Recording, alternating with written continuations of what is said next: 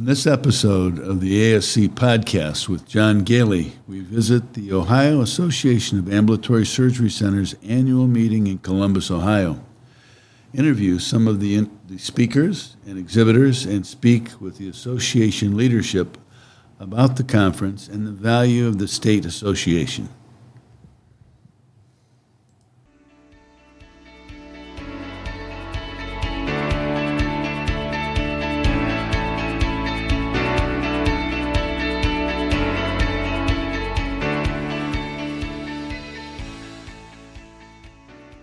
Welcome to the ASC podcast with John Gailey, the longest-running podcast specifically focused on the freestanding ambulatory surgery industry. We would like to thank our sponsors, Surgical Information Systems, providing cutting-edge information solutions for surgery providers. Trivalence. Trivalence offers a comprehensive next-generation ASC solution that optimizes payment and supply chain performance, enabling actionable data insights. And Ambulatory Healthcare Strategies, the nation's leading regulatory and accreditation compliance resource for ambulatory surgery centers. For more information about our sponsors, please visit our website at ascpodcast.com.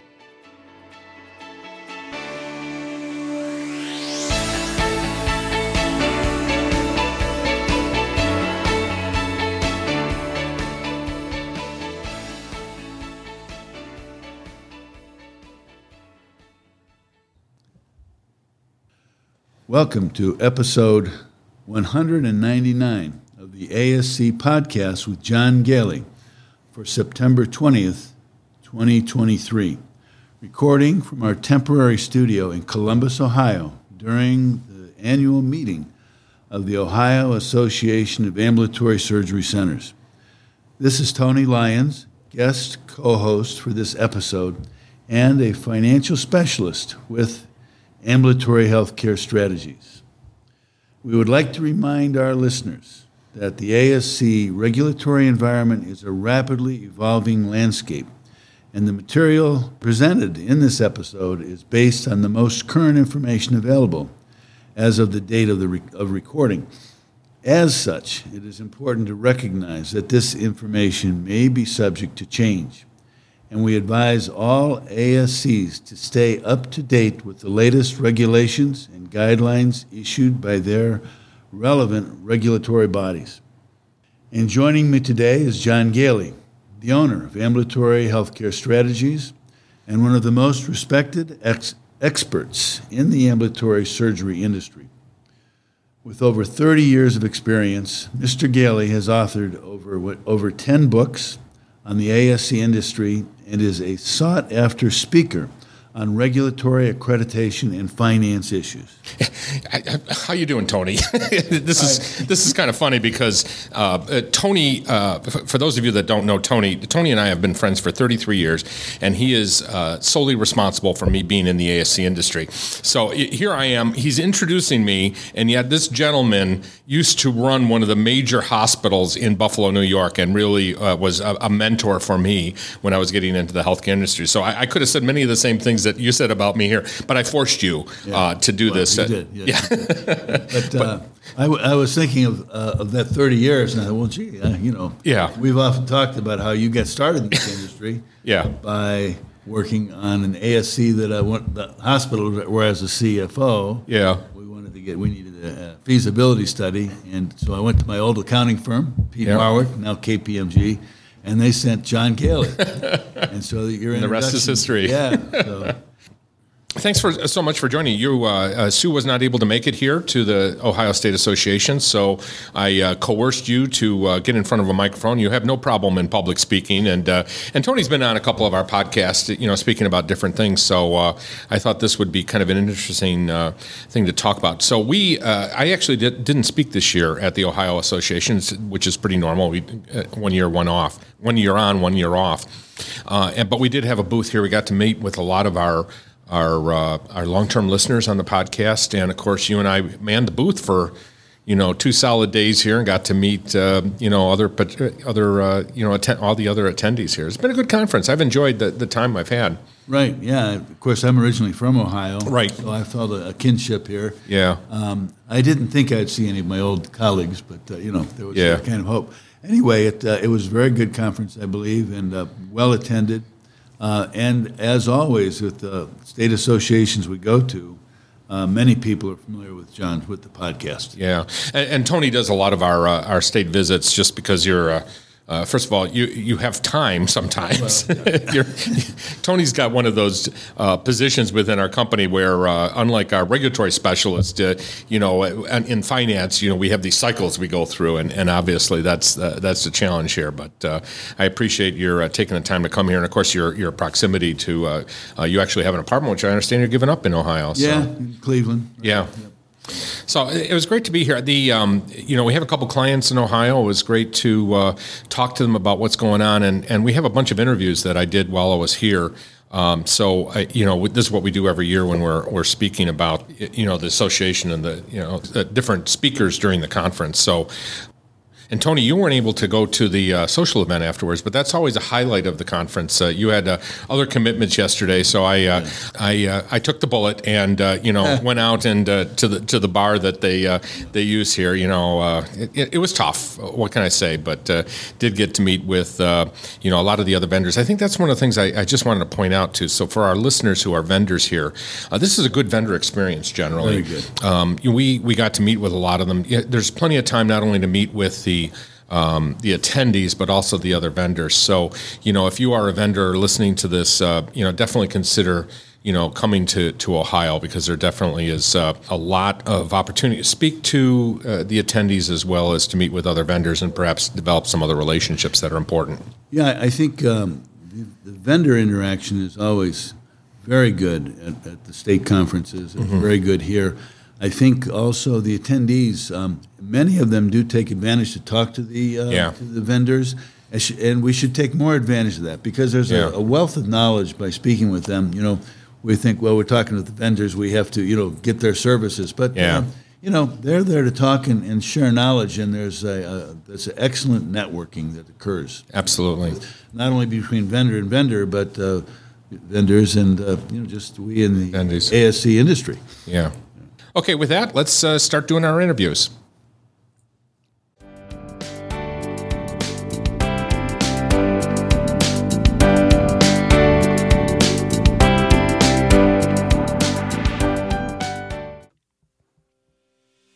As a leader in the ambulatory surgery industry, you already know that the ASC Podcast with John Gailey is your ultimate free resource for staying updated with the latest news and information while ensuring your organization maintains regulatory and accreditation compliance. But did you know that we have 2 membership programs on our partner website, ASC Central, that can take your organization to the next level? For just $25 a month, our patron program will unlock a host of amazing benefits. Enjoy regular Zoom meetings with our hosts and special guests, access to recorded conferences like our credentialing seminar, Conditions for Coverage Conference, Medical Director Conference, and our most recent 2-day multi-state conference.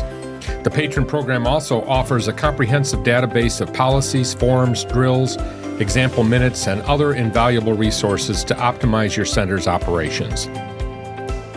For those centers that want even more, our new ASC Central Premium Access Plan offers a variety of online services to its members.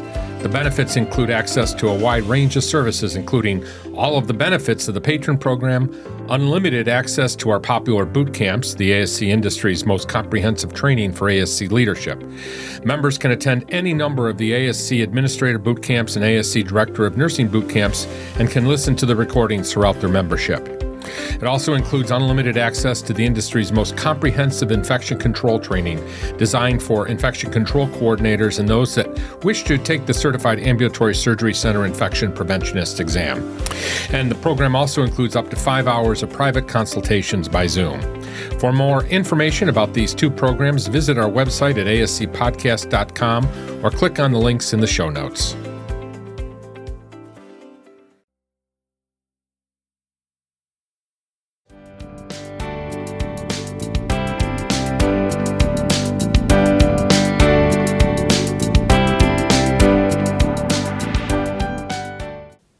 I started out my interviews by talking to Heidi Moss. Heidi is the executive director for the Ohio State Association, and we had an opportunity to speak about the conference and about the benefits of membership in the Ohio State Association. Let's listen. So we're here at the Ohio Association meeting is it September, Heidi? It's September. More than halfway through September. That's right. And you have been a busy person, I'll tell you right now, working with everything else. So yes. It's great to be here. Heidi Moss is the executive, what's your official title? Executive Director of the Ohio Association of Ambulatory Surgery Centers. Such a mouthful, as most of us know in the industry. It's a lot to say. Well, I've been coming here. I can't even remember, but it's well over 5 years, and it's always a pleasure to be here. Yeah. And it's always a great conference. I'm not speaking this year. I assume I'll probably be back next year. You usually get a year between times. I like to keep it fresh. And you should. I think that's important, especially there's a lot of states, unfortunately, that don't have the resources you do. So they're lucky that they get any speakers. We are very lucky. We do manage to get a significant amount of support from our service partners in the industry, and it does give us some room to do some things. And this conference has been great. I hear that the attendance is up too again, right back to John, pre-COVID. We're super excited. We had 130 attendees, a couple walk-ins on top of that, which is the highest we've been post-COVID. Okay. And I think before COVID, we maybe had a couple years where we hit 150 with just attendees, not counting exhibitors. That doesn't count any speakers in the mix. So really excited to see that number pop up. And we had great sponsor support, great exhibitor support. We sold out of our exhibit hall 6 weeks ago. Yeah. So it's been a really exciting year in terms of the conference, and actually just in terms of general membership as well. But we can talk more about the conference first if you want to. Yeah, please do. And one thing I'll point out too about the exhibitors, it's been a great exhibitor experience. I have been talking to a number of people who have actually come to the conferences that they would have been exhibitors, but unfortunately they didn't sign up in time. So for those of you out there that are listening, get your name in right away. Join the association, even as an exhibitor. We'll talk about membership for the ASC shortly too. But as exhibitors, this is an important conference. Ohio is a big state. How many surgery centers do we have in the state of Ohio? 206, over 260. Yes. I'm not sure 264, 68, but over 260. Which makes you huge. Like New York only has 160. I think even Illinois is about 100. I think about the same number, 160. So I think people forget Ohio geographically may not be the biggest state, but we've got a significant amount of mid to large size cities, and so that leads to a lot of dense population, and that population has medical needs. And the state is very supportive of the ambulatory surgery concept. Absolutely, too, yes. Which is not so much the case in some of these other smaller, bigger states with smaller number of ASCs. So speaking from a vendor standpoint, from exhibitors here, this is a great experience. All the exhibitors, you probably saw that, as exhibitors, we spent a lot of time talking to each other. A lot of business is being done behind the scenes between the exhibitors. But tell us about the conference, what it took to put it all together, and what you're hoping for next year. Yeah, absolutely. Before we get into that, I will comment on one thing. I actually, John, have had a couple different vendors come up to me that are first-time vendors at this show and say, even my fellow vendor audience is fantastic. Yeah. So that is like an important part of the event on top of what you get with your expected networking. Absolutely. We found that too, is that, we're doing business, B2B too, as much as working with the other organizations. So yeah, thank you for pointing that out. Yeah, absolutely. So yeah, you asked about what goes into this conference. It's pretty much a year-round planning experience after this event. We'll have what everyone loves to call the postmortem meeting, and we'll talk about what worked fantastically, what could have worked better. Right. Make some notes for next year. We're just on the verge of signing a contract for next year's event, but we do like to stick around the second and third week of September if we can. Okay. Never a Monday. Nobody likes a Monday meeting. Right. So we are hoping to have an announcement about that in the very near future. And John made this comment, and it is, if you are out there and if you are a service provider and you're interested in coming, do start looking for those announcements on our website at www.oaasc.net around June. Okay. Because, this year they went fast. Yeah. Doesn't always happen that way, but this year they went fast. And he also made the point, as he knows well, because he supports us not only at the event as an exhibitor and sometimes a speaker, but also as a member. This year he generously with his company supplied our lanyards. So that was very exciting and much appreciated as well. But And they look really good. you can, thank you. You can either renew or join at the beginning of the year and go ahead and pre-purchase your table, which does save you $100 versus exhibiting as a non-member when the time comes. So just something to think about as you're planning for your 2024 exhibit season, something to keep an eye out on. Well, and also from a membership standpoint, as a vendor member, you get all this information right away. You know what your customers are going through. You know what they need. You know what's going on in their business lives, and that can be really helpful information for you as you're out and about building those relationships. So we will probably start thinking about what kinds of keynote we want to have next year, what kind of format we want to look out, how many breakouts. We'll probably start talking about that in November. Use October to kind of clean things up, settle the finances on this year's meeting, and then dive right back in for next year. So it is quite the planning process. We do utilize our education committee and our board very liberally. I'm constantly picking their brains and asking for opinions and asking for help because they are the experts.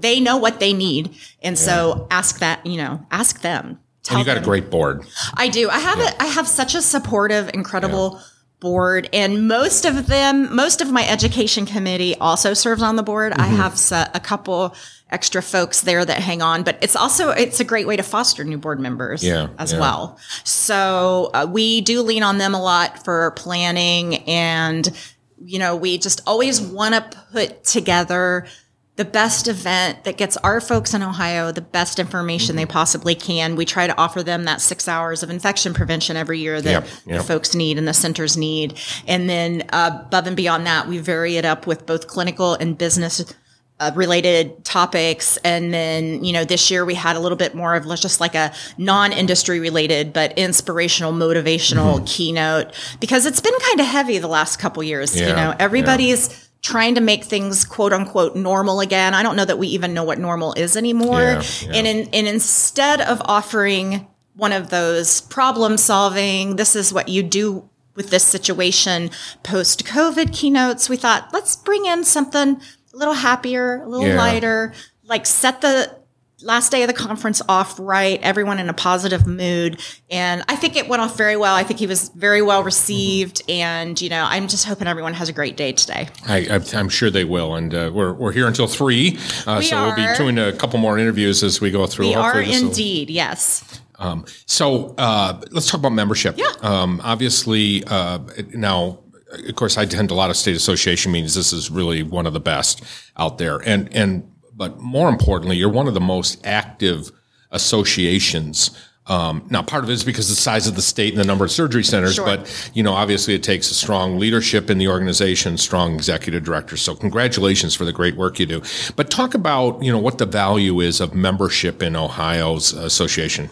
I think that the best thing you get out of a membership of OAASC is probably something that doesn't even sound like it's that big of a deal, but it's building relationships with your peers. And sometimes that happens through your association staff. Like a lot of times someone will contact me, and obviously I'm not a nurse. I'm not a billing specialist. I know how to run the association successfully, but I know who to ask. And then I can put an ask out to the members that I think might be able to help such and such a person. We put that question out. We get those people connected. That helps me learn then in my knowledge that I know who specializes in what area of the ASC industry. And we just help people talk to their peers in like a non-competitive kind of way. They don't have to worry about competitors. And I think that's so much more valuable than people realize. And we just want to foster that environment where you need something, We're going to help you. We're going to go to your peers. We're going to figure out what folks are doing. Yeah. There are some great resources that we've built then also within the service provider field, like a John, that, if we get really trapped on something, hey, can you help me out? I have a person, I need to help them. So it's just this amazing set of resources. And it's such an intangible, sometimes it's hard to sell people on that when you say it. Yeah. But when you need something, and you don't know where to go or who to ask, and you can call your association, all of a sudden, like, you get it. Yeah. You're like, oh, hey, this is invaluable. I could have never figured this out, or it would have taken me weeks to figure out this solution on my own if I didn't have someone to call and ask. And we also offer, sometimes it's not terribly complex, and we do have a members-only Q&A where a person can post a question, and I can put that up in the members-only section, and I send something out to the members and say, your peers need to hear from you. Here's this issue. If, click here to read in more detail about the issue. But if you have information that you can help someone with, please feel free to provide a response, and, consider yourself able to do the same likewise when you stumble on to a question. So we just really try to help encourage that kind of relationship building within the industry, and just make sure everybody has the access to the information they need to be as successful as they can with their centers. And that just doesn't mean like running a center that's crazy profitable. Obviously, everyone wants that. But, you're successful with your surveys. Right. You're meeting all the requirements. And that's what, our goal is to give our members a path to doing that as painlessly as possible. Well, and you can't underestimate the value of the contacts that people make during these conferences. Yes. A lot of conversations going on, between different centers. And your point about having those resources too, like we give away so much free stuff. Yeah, free. I'm not talking about the gifts at the table. Right. Just advice the and knowledge. things like that. Because we know when like a company like ours, we know when it really gets tough, you're going to hire us. But in the meantime, I'm going to give you whatever free advice I can give you through the association, through the conferences, whatever. Exactly. To get you to that and point. People remember that. If you have a small question, and, John was able to help me with that. So now we have this big need. I trust that we can hire him to do this because he's been so helpful in the past with helping me get from point A to point B. And that makes all the difference in the world, because I think everyone is spread so thin. Yeah. I think the biggest piece of feedback we get anymore, even though our attendance took a significant jump this year from last year, is I'd have brought more people to the whole conference, but then I'd have no one to staff the center. So anything we can do to help folks get their jobs done in the most efficient way, that's really important these days. Well, and you and I have been talking about right now there's a movement among some of the vendors out there, including the ASC podcast, that we're trying to find ways to supplement the state association, the multi-state conference, which we're hoping you're going to join us, coming up. But those are things that you're not alone. For those that are listening that are in other states, the state associations are just challenged with being able to bring more than one person from the center to the conference, which we used to rely on, and we just literally cannot always afford to do that. Yes. So we got to offer some alternatives to that if we want to remain, still providing the services that we did pre-pandemic when that happened. Yes. I'm hoping this is a temporary situation, but quite frankly, it does not look like it is. It's going to be a while before we solve our staffing problem. Yeah, it really does seem like we're going to be dealing with this for a bit yet. Yeah. So I almost think, honestly, John, maybe until the next generation comes into the new workforce, workforce, and maybe has a different mindset. But those folks who kind of went through the shutdown, I think their idea of what a work week has changed. Yeah. So we're all doing the best that we can to work with the resources we have. Right. It's going to be a challenge for a while. And we spent a lot of time on the podcast talking about, succession planning and things like that. So, I think the association can be very valuable in helping out. Talk also about, one of the biggest values that you have, we use it extensively with our Ohio centers, is your benchmarking. Yeah, absolutely. We have a great benchmarking system set up. I think John can probably attest that it's pretty simple to use. It is, yeah. And we do have the three main operation, demographic, and financial sections that you go in and fill out on a quarterly basis. We have, let's see, our next window opens October 1st and will be open through November 15th for data entry for our members. As I said, it's absolutely free. And then they can run all the reports that they need to present at their board meetings, to their ownership, what have you. To the regulatory agencies, Yeah. And it's just something that we are thrilled to be able to provide to our members because it really does focus in on what the other centers are doing in the state of Ohio. Right. Because it is Ohio based. So for those that are listening that are not aware of this, is that the Ohio reporting benchmarking fully meets the requirements of any of the regulatory, both the state, your accreditation organization, and CMS.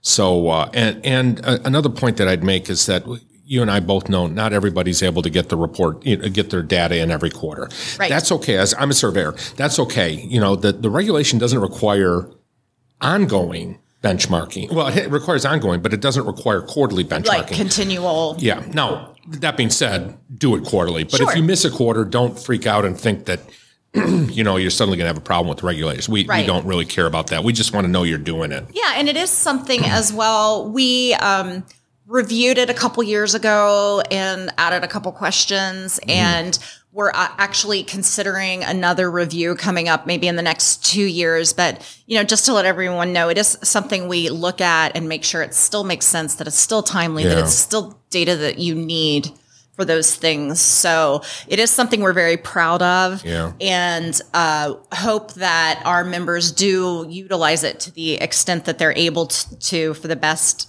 outcomes, because it's something we're really proud to talk about. Well, and to that end, I worked with ASCA when they developed their benchmarking for their program, especially the financial side.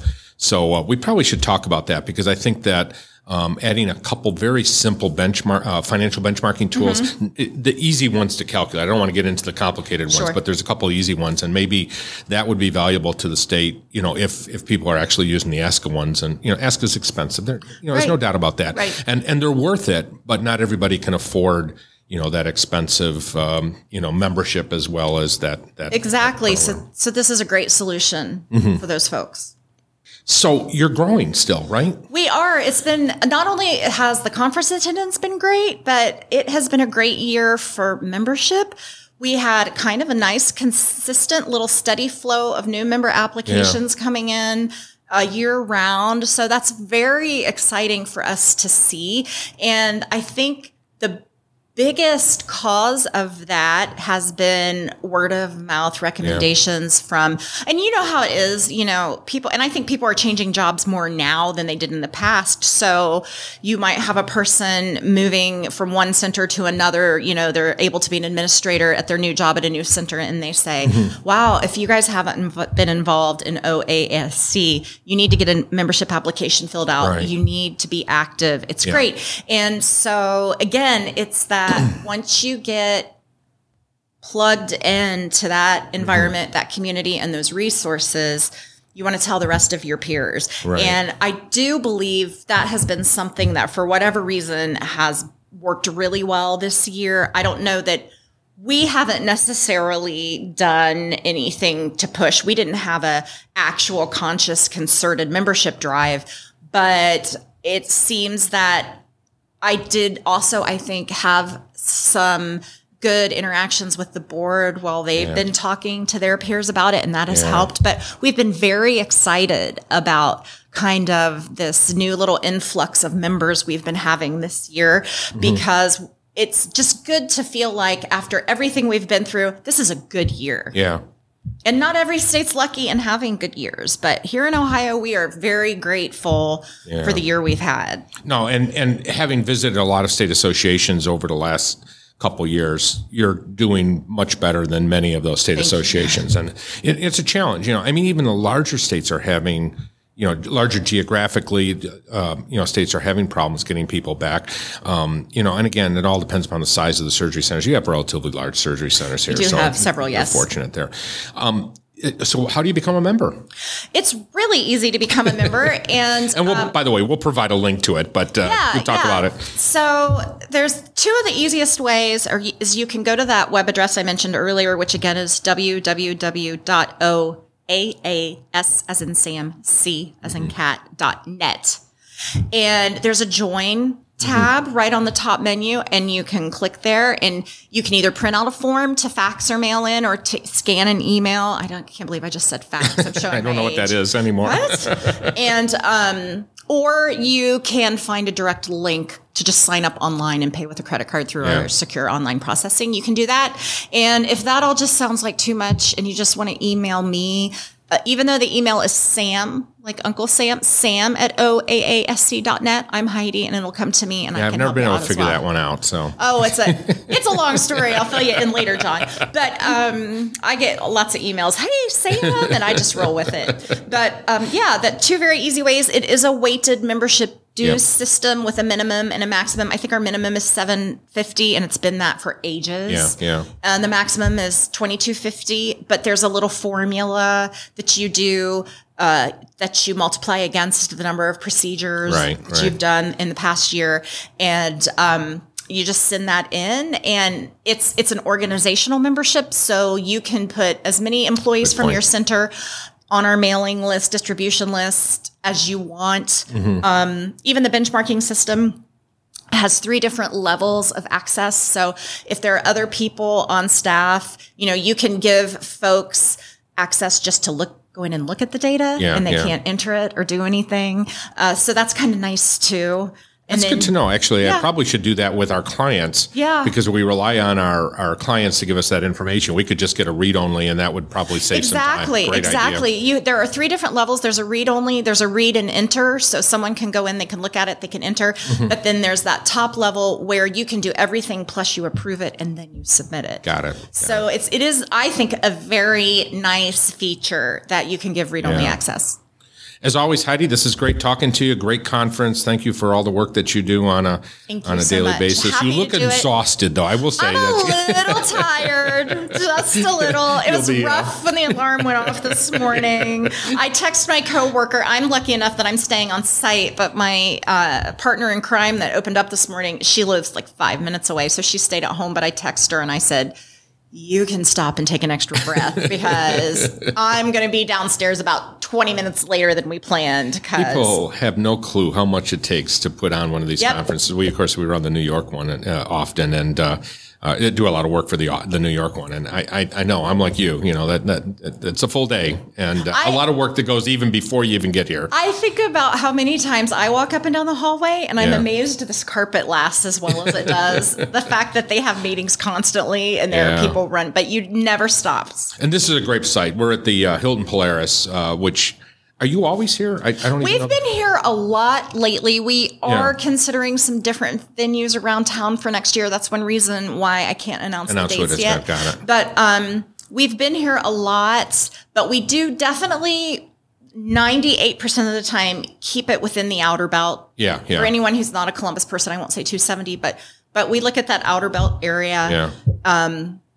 Because that's, just the easiest. It makes the most sense. So I don't know that we'll be back here next year. We might be, but we'll have that information soon. Well, it's a great location. I know when I got on the thruway in New York to get here, it was every inch of the way was high speed until the last mile when I got off to get into the. So trust me, there is no reason that you can't get to this location here. So thank you, John. As always, Heidi, great talking to you. Thanks for having me.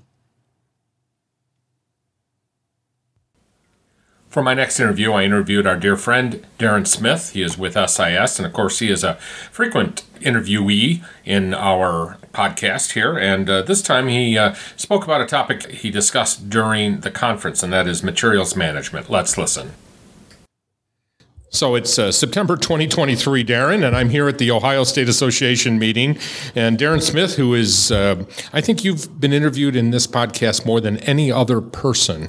Maybe Kara Newberry does more, yes. But it's great to have you here. You and I were walking around. There's a lot of vendor time to talk to other vendors, and we were talking, and I didn't even look at the agenda and saw you're talking about materials management. And then we looked at each other and said, when was the last time Darren did a speech on materials management? We can't remember when, so. No, we may have, but yeah. If it is, it hasn't been recent. It hasn't been recent, that's for sure. Well, and so let's just start by talking about why you even did a session on it here in Ohio. Why are we talking about this topic now? Well, it's an extremely popular topic because many of our administrators are nurses or they come from a medical management background, but this isn't a class you get in nursing school, how to run a materials management program. It's just magical, right? You put your order in, stuff shows Suddenly up. It shows up, at least in the old days. Exactly. So people don't have a lot of knowledge on, am I running my materials management process efficiently? Right. And how do I monitor those things? So I'm trying to give them at least a little something to go on. And well, let's start by pointing out, I hope most of our listeners know you're a nurse, you're with Surgical Information Systems. You talk a lot about various, technology issues and how it interfaces with the clinical side. I think materials managers, we were talking before we turned the recorder on that, often it's your scrub tech, or, a nurse that might have extra hours and, need extra hours, or the administrator or the nurse managers that's doing that. Nobody that had training in it. None of them have been trained on materials management, the things to watch out for, the things that are going to affect your number 2 spend in the surgery center. Absolutely, which is about 25% of the total revenue pull in is probably going to go out in supplies costs. Exactly. And if I have something that's going to affect not only my number 2 spend, but also the results of that efficiency affects my number 1 spend, it's probably something I should educate myself about. And your number 1 customer, which we'd like to say is the patient, but often it's the doctor. Right. Making sure that they're happy with the supplies, that you don't run out of something he needs during the procedure. I mean, obviously we care about our nurses not running out of it, but the doctor literally can take his business elsewhere. Exactly. So tell me, what does an efficient materials management program look like? So we broke it down in our session today into a couple of specific priorities. And the first one was the people part, is making sure that you have chosen the appropriate person to be that materials manager. Do they have the time to do the job? Do they have the skills to do the job? Have you given them the tools to do the job? And then we talked about the processes and having very prescriptive processes. So when that person that works part-time has to go on medical leave, we have some very prescriptive processes they can follow to, how do I reorder something? How do I add something to the catalog? What do I do with something that expired? All of those are processes that need to be prescriptive so that someone can pick up where someone else left off. And then the final part that we were looking at was monitoring all that. How do I know, what kind of reports do I run? What kind of things do I look at to make sure that we have an efficient process here? So, of course, paper is always the best, right? Oh, absolutely. Sticky notes on a monitor. That's the best materials management program. A monitor that's turned off. Exactly. I mean, we're in a different world. I mean, you and I both are a little older than the average person out there. You're younger than me still, but, we started with paper systems. Though truthfully, our first system in the first surgery center I had was Temple, the predecessor to all of the SIS products right now, really. And so it became very early in the ASC industry that, you started to have materials management options out there. But, without getting specific about your wonderful product out there, how important is having that information to a materials manager today, as well as administration? It's not just the leadership, but also the materials manager. Right. So the materials manager, there isn't a lot of red flags out there that get waved at you. How do I know whether I'm over ordering? How do I know whether I'm under ordering? Am I getting a good deal on these items? There's not a whole lot out there that is going to supply that information to you. You got to go out and get it. Yeah. And of course, data is king. So if I have the data, I can use that information to determine, am I within a certain variance that I expected? Or do I have way too much supplies on hand? Or I'm not turning these over quick enough and things like that. I'm having to throw them out because they're expiring. I'm reaching that expiration date. And then on the administration side, vitally important in the surgery center, and that's why you see all the surgery center softwares having that materials management piece locked into them, because we get that flat fee. Yeah. And if I get a flat fee, I probably should know whether this is a case we need to encourage more of those to come to the surgery center, or is that a case that needs to be shunned from the surgery center? Right. Because, we don't want to do those, a Medicaid ACL at the surgery center because we're going to get $500 for it and it's going to cost us $3,000 to Are you going to make it up in volume, Aaron? Yeah. It's all about the volume. It's all about the volume. Well, and having that information available and being able to run reports. I mean, a good materials manager is somebody, if you're not already in administration, that's going to be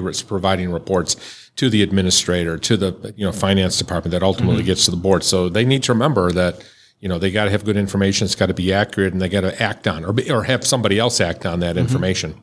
Well, and it for the administrator as well. I've seen a lot of high functioning administrators use that information for insurance negotiations. Yeah, because you'll get to the negotiation table with an insurance company and you look at their reimbursement and you say, this doesn't even cover my cost. Yeah. And they say, prove it.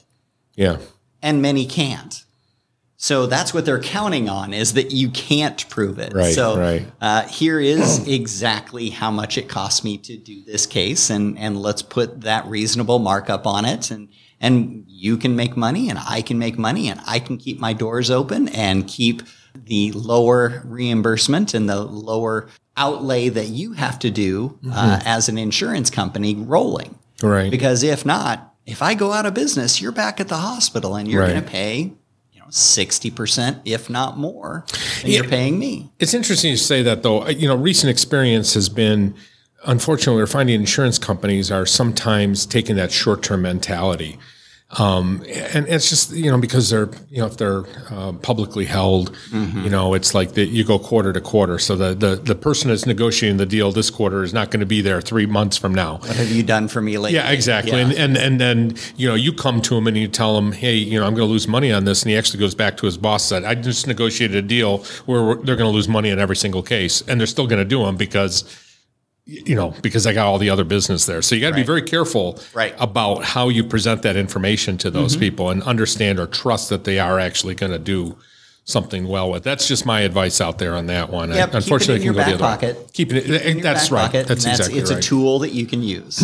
Now, I'm interested. I'll just tell you my experience is that some of my best materials manager before I became a full-time, regulatory person were people from the military, a military background who did purchasing because they thought nothing of buying, only 3,000, medical supplies. And talk about a prescriptive process. Exactly. They had extremely prescriptive processes. Yeah. And they had to follow the rules. And if they didn't, there were a lot more consequences than what we have. Absolutely. What do you think? You've seen a lot of surgery centers, obviously, over your years. What do you think is what is a good materials manager look like?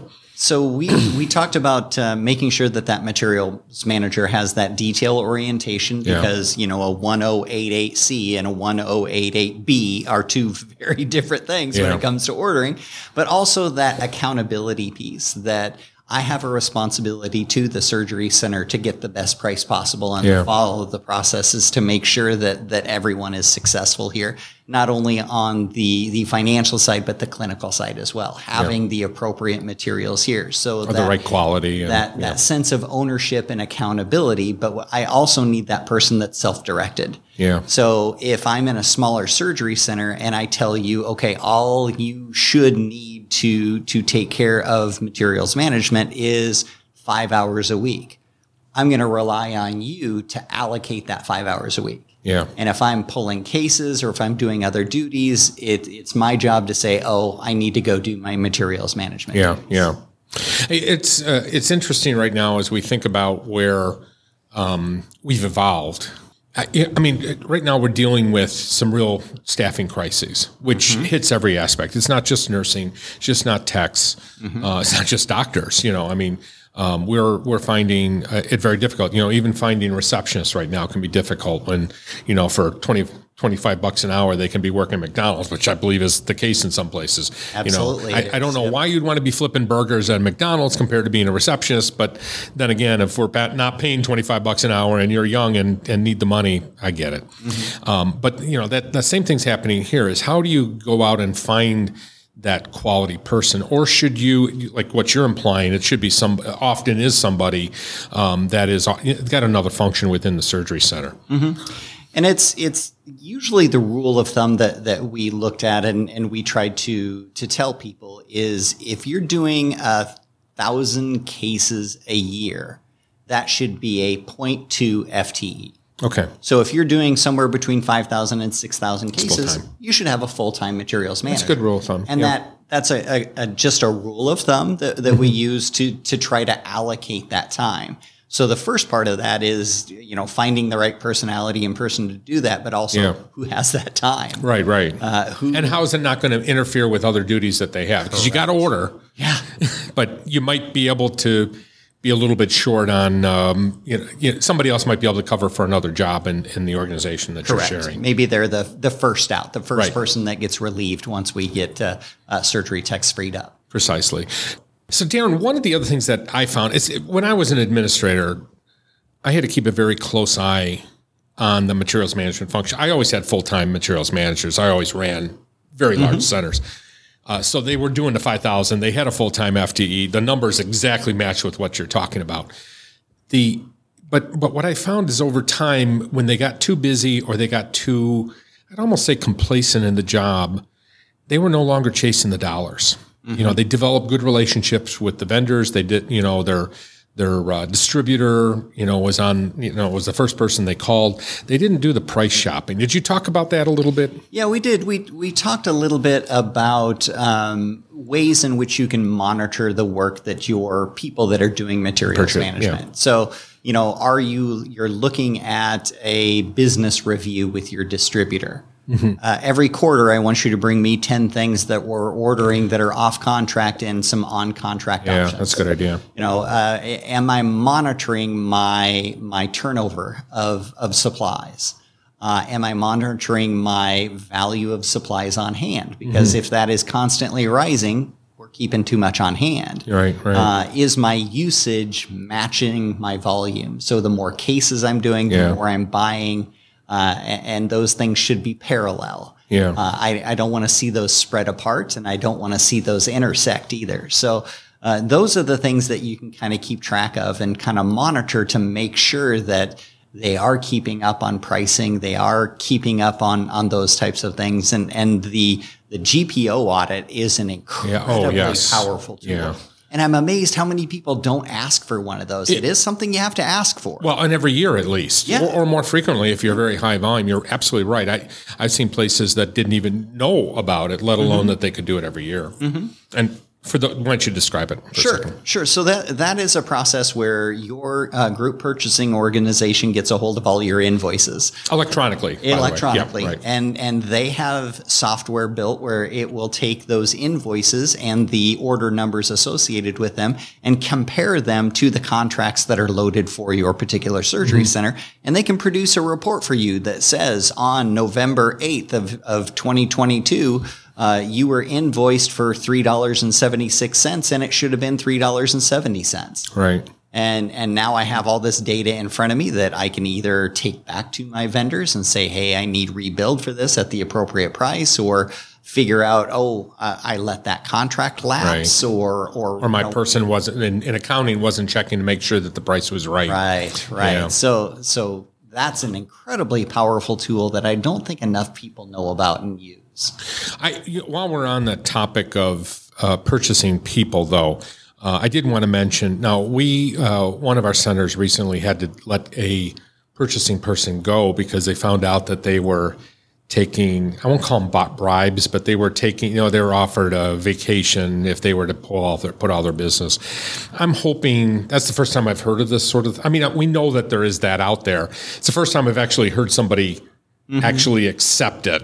Usually they're pretty honest with me, I'm not involved in this, but our centers are usually, the people that are in that position are usually very honest about it. Yeah, it's usually pens, pencils, and donuts. Right. Sometimes it can balloon out there. Well, and even watch out for those. Hey, we're going to be doing a conference down in Miami You know, in 3 weeks, we're going to talk about this. Well, look into what's really going on during that conference. And I don't think this is a big deal, but you gotta watch everybody. You know? It's just and part of monitoring that, monitoring those reports is looking out for those kind of things. Right. The invoice accuracy and those price variances, and we tried to look at our high volume and high dollar.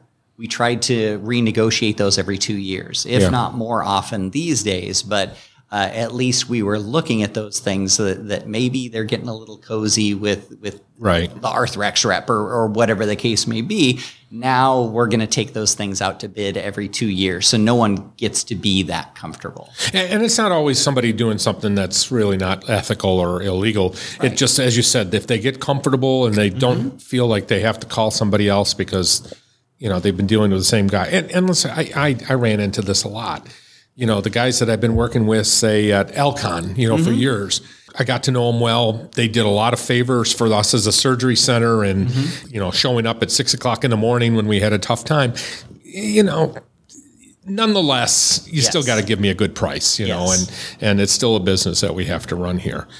We're in a real challenge right now with supply chain. And one of the things that I've noticed, and I hope our audience knows this too, is that, we're challenged with stocking up so that we don't run out of a supply, and then finding supplies and using them before their expiration date. And I don't know if you've seen this, but as I've been doing surveys recently, the expiration dates are much closer to the current date. And I think what's happening is these supplies are dwindling.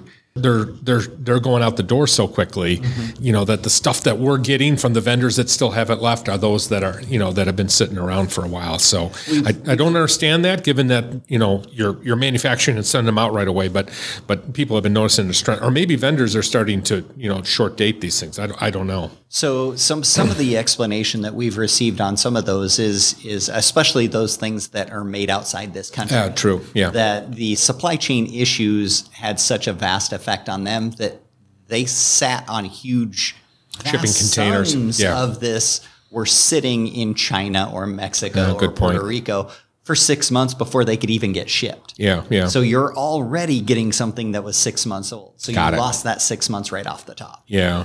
And that has exacerbated. That makes sense to me. Thanks for pointing that out. Now I get it. So I guess lastly, inventory management. It's part of materials management. Obviously, it's one of the biggest challenges.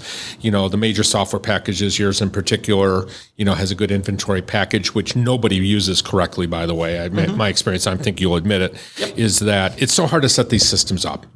And so talk a little bit about making sure that your vendor helps you, tells you how to do it, and take the time to do it right, because the amount of time you're going to waste down the road if it's not set up correctly is going to be quite a big factor in your efficiency. Yeah, it exacerbates itself, and it's not linear. Right. It definitely turns into a bigger problem down the road.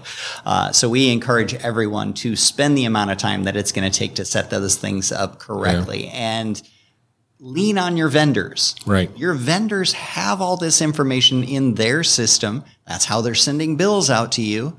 So have them verify that information. And when you're trying to set up a new system, be very critical about pulling any information from your old system in, because as you know, garbage in, garbage out. Right. And if you don't trust that information, go elsewhere to find it.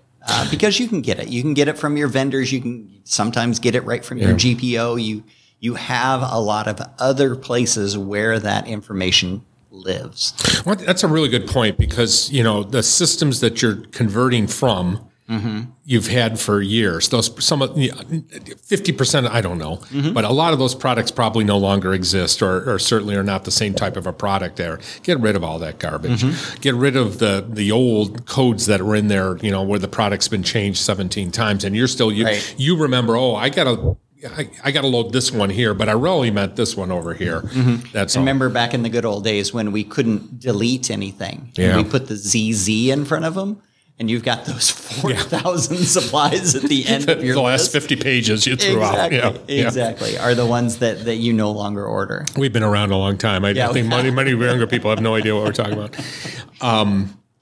Another one of my pet peeves, which is a little bit off topic, but still, when we're talking about the computer systems, training on the use of the system. Darren, you and I know we've talked about this before, but every one of the major vendors out there, including SIS, of course, have incredible training programs. Even if you have to pay for that training, people seem to be adverse, or you train somebody in the place and then they train somebody else and that person trains another person. And it's like that middle school, telephone. Yeah, right. Yeah. By the time it gets down, and then they don't know about those new innovations out there, or the new product delivery, or availability, all the changes there. Talk a little bit about how important that is to your customers. Yeah, and it's really, really hard to calculate ROI of training. Yeah. Training is not, if I pay $100 for someone to come and train my staff, how do I prove that it was worth it?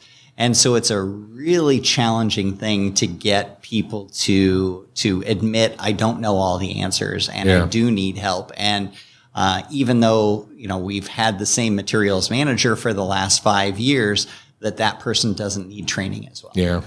So the ROI is really hard to manage, but we look at it as the cost of doing business. Yeah. Is not only do the physicians require extra yearly documentation of training, nurses have to keep their license up. We want to look at materials management at that same level, that they're going to need continuing education in order to keep their skills up, so that they can adapt with the changing markets. Well, and we don't always absorb all of the functionality of our systems in the beginning. I'll give you an example. As I'm driving down here, I'm listening to a podcast.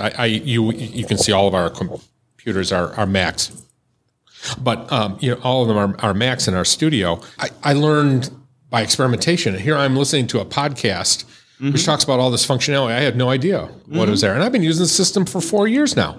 But the same things happen there. You train them, but maybe they didn't pick it up the first time. Right. Or you add some new functionality that hasn't been there before. Because when you're going through implementation, your hair's on fire. Yeah, you just want to get the supplies in the door. Right. You just want to The get bare the bill minimum. out the door. Right. You just want to get the minimum documentation. You're not worried about the efficiency at that time. Right. But you can't forget about it. That's when you get 6 months down the road, okay, let's revisit this. Or 6 weeks down the road, okay, let's revisit this.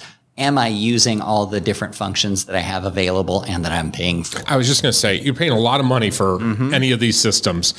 Why wouldn't you want to pay a little bit extra money to be able to use all that functionality? And the self-training modules have come so far. Yeah, we learned a lot during COVID. There is an incredible amount of content out there Yeah. for video training and having that machine learning training that has a better understanding of how to create content that you're going to understand And be able to repeat it.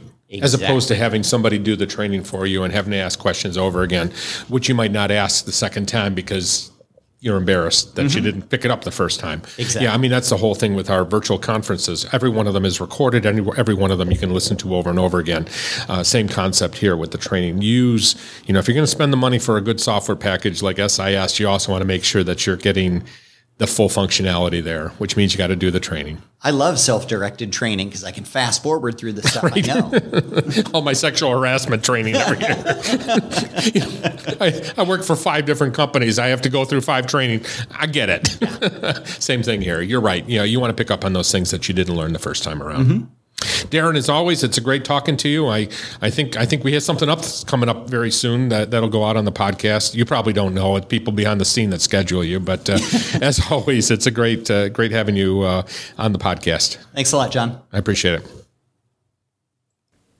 Next, I had the pleasure of speaking to Eric Plinke. He is with Dinsmore and Shoal, a law firm in Ohio, and he talked about an interesting topic, NPDB. We rarely talk about the National Practitioner Data Bank in any of our conferences, and this ended up being a very interesting interview. Let's listen. I'm here at the Ohio State Association meeting with Eric Plinke. He's with Dinsmore. Are there more names in the Dinsmore name? It's Dinsmore and Scholl, actually. Okay, yeah. Well, you're not. Your name isn't up there yet. But you'll be up there nor will it ever be. That's good. I think that's a good thing. So I apologize to you because I missed your presentation because I got into a conversation with one of the other vendors here and completely missed it. So, but you and I have talked quite a bit about what you talked about. And what was the name of your presentation?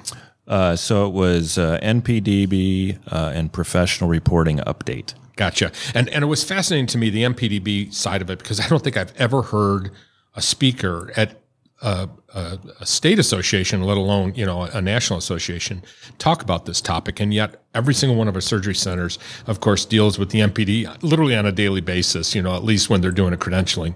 And so I had a whole bunch of questions and then you and I talked. And so let's just start by talking about what your presentation was focused on.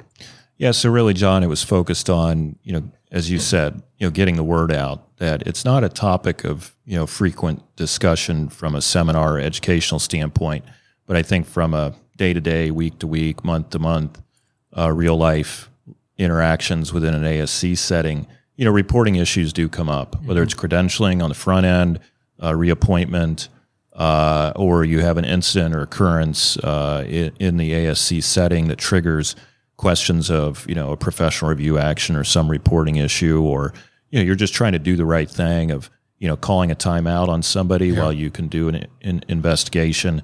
And each of those points in the review process raises questions for data bank reporting, depending on what you're doing and how you're doing it and the circumstances under which you're doing it. And then on top of that, as I'm sure you've seen in your experience in the industry, in various states, and I submit nationally, there's a movement to be more accountable, more transparent, whether it be NPDB reporting or just professional reporting, because all the ASCs are full of professionals, whether they be physicians, nurses, CRNAs, what have you, that each of those individuals, there may be reporting requirements for the entity for misconduct separate and apart from what the data bank may require. So that'll vary a bit by state, but I've done some authorship on this. It's been published.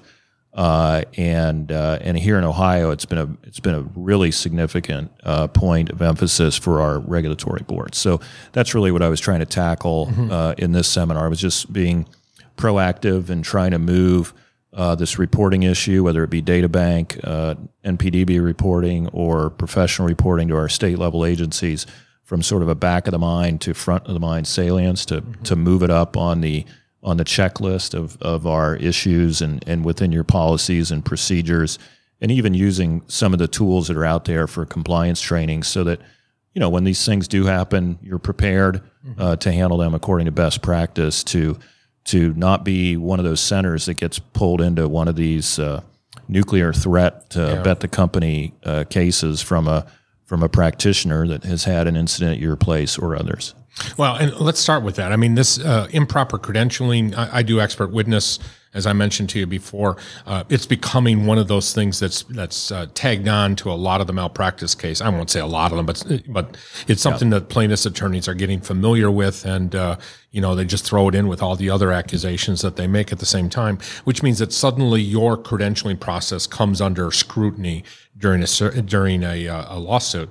I'd much rather, as a surveyor, I want to make sure that, also that credentialing is done properly. So now there's two, levels of threat. The surveyors are going to catch you, or, you're going to end up with a lawsuit at some point. Unfortunately, it's difficult to avoid them completely in this industry. So we have to let our listeners remember or, be mindful of the fact that improper credentialing is one of the hotter topics out there right now.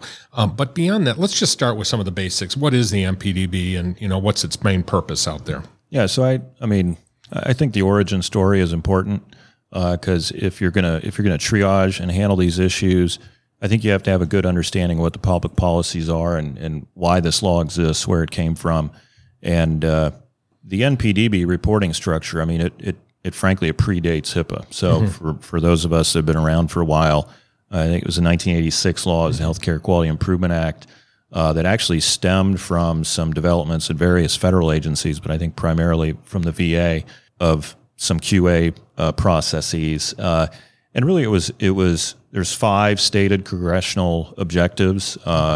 They focus on peer review. That peer review should have an active role in facility oversight of their practitioners. Part of the quality improvement. Yeah. But really, fundamentally, the law was there to stop at the time what was sort of state hopping or facility hopping, where a physician might have issues in one given state or at a given facility. They're reviewing that physician, and while that review is going on, there's threats of suit from the physician to the facility. The practitioner goes to another state or another facility, and there's no reporting of what those issues were from the first facility. Yeah. At the time, one of the stated reasons was the first facility was hesitant to report because of threat of litigation. Yeah. And then it was also difficult in those facilities to get members of the medical staff to participate in peer review because they would be wrapped up. They would be wrapped up in the litigation. So Congress addressed that sort of wholesale in developing a reporting system through the data bank, which came along through the regulations, and providing some federal immunities to protect peer review. And those immunities are really significant. There's both the immunity to the report itself, but then there's also broader immunity to the peer review action process, or the professional review action process is the term under that law. But so the data bank is, for some of us, getting a little long in the tooth. But I think the public policy aspects of it are really positive. They're there for the right reasons. And one of the other parts that I talked about today was really getting the message out there that while it's sort of a stick and a carrot or carrot and a stick approach, that, hey, you have to follow the law, but that there are benefits to it in the form of the immunity. And those immunities exist, at least under Ohio law, for the professional or entity reporting that our state requires. So, you want to do the right thing in protecting your patients, protecting the public, making an issue known, and then in exchange for that, because that's not an easy decision. Nobody wants to be the rat, so to speak. And I think in a lot of professions, there's sort of a culture of silence. Nobody, and then just at a personal level, nobody wants to report. Some of our surgery centers are small. You might be working. You might be, say, the medical director, and one of the physicians you're reviewing is somebody you trained with or trained. And it just on a personal level, it makes it very hard to discharge that reporting duty. But under the law, it is the law. Yeah. There are advantages to doing it. You're not necessarily ending somebody's career. I mean, I think it's a complicated thing that needs thorough discussion and thorough consideration. But we're in a different environment now. And all you have to do is look back over the last 10 to 15 years of the regional or national media attention, whether it be, Dr. Strauss here at Ohio State, Dr. Nasser.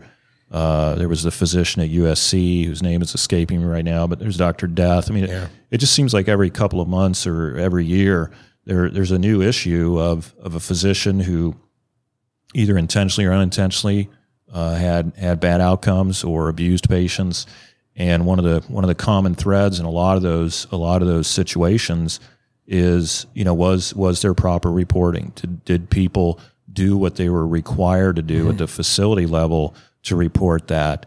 And then also at the individual level, physicians may have reporting obligations.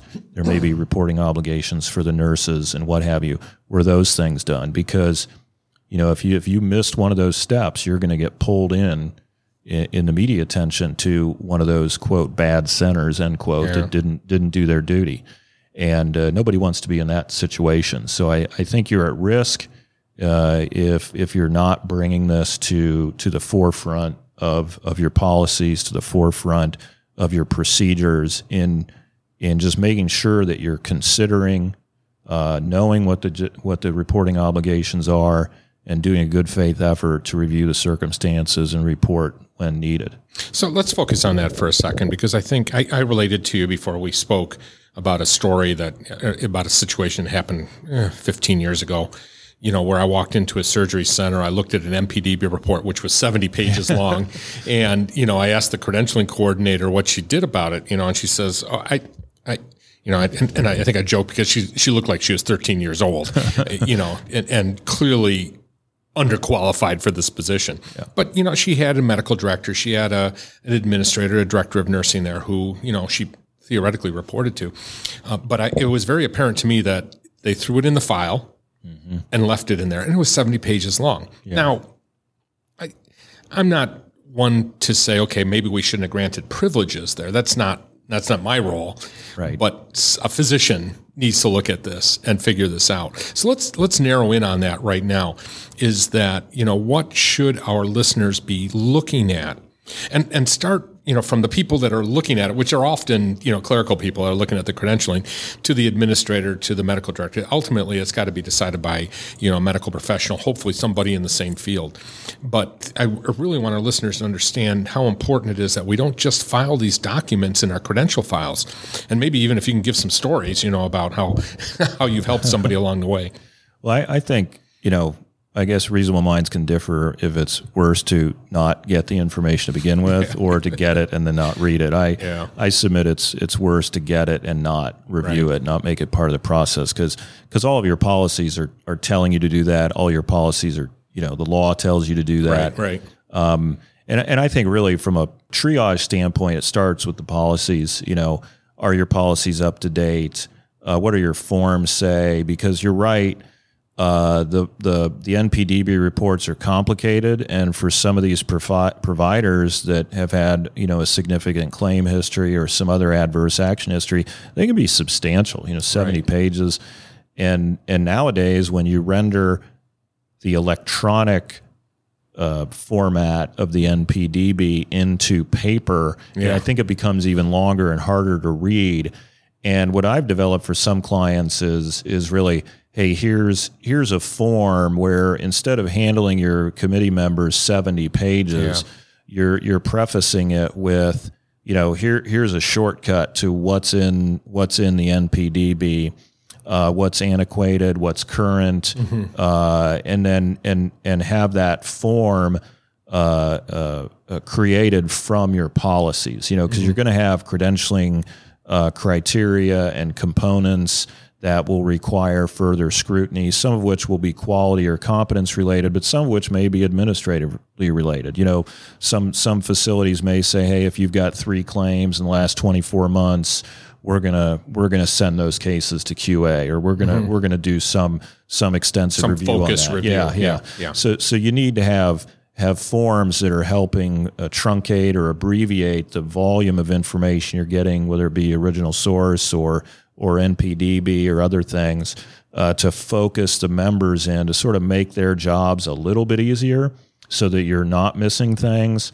And I think that's sort of where it starts, because it's easy. Your committee members are often your facility leaders. Yeah.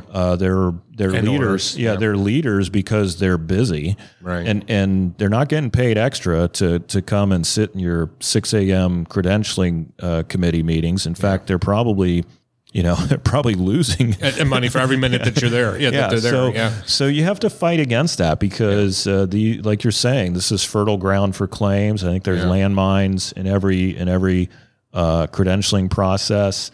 I thankfully I don't have a ton of horror stories to relate about this. That's actually good. But I have had clients, surgery center clients who are in a rush to get somebody credentialed And I think anytime there's a rush, or anytime somebody's saying, "Hey, I've got X number of cases," and the business people are getting excited because you're going to fill your rooms and what have you. I mean, that's really the time where you have to stay the course, run your regular processes, and not expedite a committee review for something. Because I did have one where a client was pushing through a practitioner, and they just happened to call me because they were also a candidate for ownership, which wasn't normal because typically somebody comes on staff and works there for a number of years and see if it's a good fit. But this physician from day one was asking about ownership, had a big volume, and I think this might have been back in the old days when we had like ordinary temporary privileges under the bylaws. And when the client read me the name, I was thinking, that name sounds a little familiar. Not good when you're a lawyer. And I just did some quick, digging and was able to pull up some, non-flattering information that hadn't been disclosed. It wasn't that the physician had misled them or anything. It was just the way the questions were. I think he was able to plausibly deny certain things. And so just by happenstance, we were able to get, a more thorough review. And I think the committee still proceeded in a manner, but they proceeded in a manner differently than if they had just, rammed it through. Yeah. And so they were able to get some safeguards in place just to make sure that, quality-wise, the physician fit. But I think it's, frankly, you've hit on it. I think it's harder to do consistent quality credentialing, frankly, than it might be when an incident arises. Yeah. Because your systems are trained to focus on an incident, identify and correct and intervene, and everybody's, sort of focused on doing that.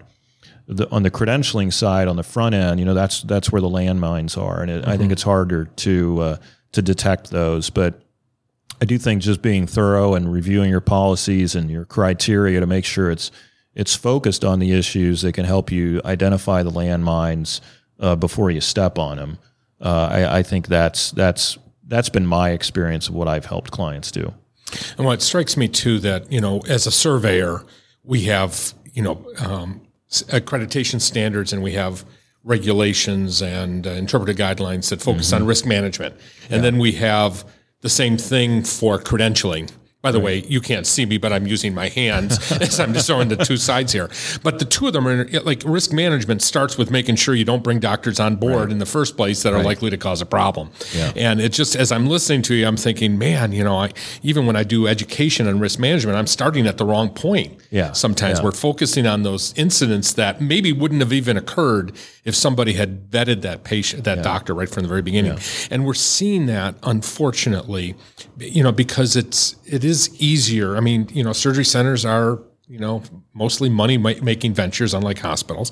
Hospitals are more likely to be very careful about that, unfortunately, than a surgery center will, especially when there's a possibility of somebody bringing a whole bunch of cases to this organization. So, we've got to be much more careful about assuring that, that doctor who really wants, like you said, the fact that they might want to have their privileges like tomorrow might be a warning sign that there might be some reason that they're going, from a hospital who is saying, hey, I really don't want you here, or never, reported anything to MPDB and just got rid of a bad actor, that maybe didn't have serious problems, but, had indications that there was going to be a problem. Yeah. Yeah. And I think your board training comes into play here because at the end of the day, that committee is reporting up to the board and the board has to bless things. So you need to make sure that in your review processes at the board level, you're 100% confident that your credentialing committee, did its job. Yeah. And that shouldn't be something that's on the consent agenda. That should be a meaningful,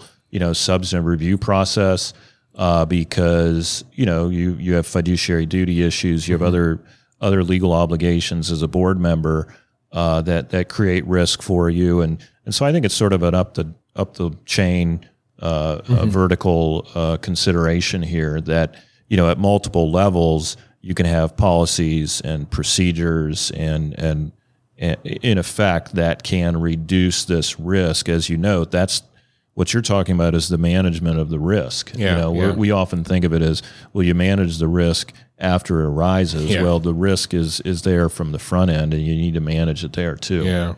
You brought up something totally a little bit off topic here, but you mentioned consent agendas. I've served on a lot of boards, nonprofits over the years too, and I dislike consent agendas. I really dislike them in surgery centers because it's a good way to kind of whitewash some of these things. And if you read the interpretive guidelines, that I'm sure you know very well, is that really isn't the intent of the interpretive guidelines. There needs to be a conversation. At the very least, as you were saying, making sure that the governing body is comfortable that the peer review process, the credentialing process was done properly. And to throw it into a consent agenda, I feel actually bypasses the interpretive guidelines on that area. Yeah, that Mary, I haven't read those interpretive guidelines recently, but just from a corporate counsel standpoint, you really need you need the board to be integrated and involved, and in surgery centers they usually are. I mean, Right. the They're surgery very center active. environment isn't one Yeah. where typically your board is asleep at the wheel or something like that, or not paying attention, because they're usually the people that are the leaders. I do think it may vary depending on whether it's a JV and depending on right. the hospital involved. Yeah. or a management company. You may. That's one of the dangers of a third party manager, is you start to think, well, they're managing, and so you really got to remind your board members of what their duties are, and that those still apply even if you've got a management company, and really, yeah, like you said, just trying to avoid the use of the consent agenda. I mean, the companies are not your 20 hospital health systems that where you need a consent agenda to get through meetings. These are usually smaller businesses, smaller enterprises, that there's really no reason to have a really substantial consent agenda. Well, and my argument would be, if you're running that board meeting well, and we do a very good job of it, that board meeting is only an hour long anyway. You do a consent agenda, the meeting's only 10 minutes long, which the doctors might like, but I, as a surveyor, have a real problem with that. Yeah. It gives me heartache as a lawyer too, because that's where the plaintiffs are looking first.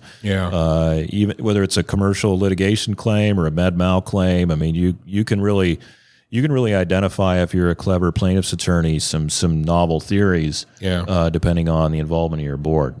Well, and let's talk about that just for a second, too, is that you mentioned board education. That's one of our challenges right now, is that so many of our board, they don't have the time. I get it. They're doctors. They've, every minute that they're in, not only the credentialing meeting, but the governing body meeting is, I don't know, they probably come up with a number, but they're losing money for every minute that they're in there, and they want these things over with very quickly. And to that end, they don't always know the rules. They're not reading the interpretive guidelines or the, the conditions for coverage. They're certainly not reading the accreditation standards. Now, you don't know this, but as a podcast, we've introduced the governing body episodes. So there's actually focused episodes. There's only one right now, but it's one of those things that we're working on. I'll have to track that down. Yeah, absolutely. But our goal is to try to give a 20-minute, we try to keep it at 20 minutes. Good luck with me talking. 20-minute, conversation about a very specific topic that's important to them. And I think this is one, as I'm listening to you, I'm thinking to myself, this is a perfect thing to talk about. And I think, I hate to say it this way, sometimes we just have to scare people by giving them, what the horror stories are out there. And you want to avoid that. None of us ever want to be in court because, again, talk about losing time in a board meeting, good luck spending all your time and not only that, but paying a lawyer, while you're having those conversations. Right. And you need to avoid that as much as possible. But I do think as an industry, we don't do a great job of getting board members to conferences like this, to educational programs like we put on, or listening to podcasts. And there's certainly no books out there that they want to read. I do have a book out there about it, but I know not many people read it since it's not at the Amazon top of the list there.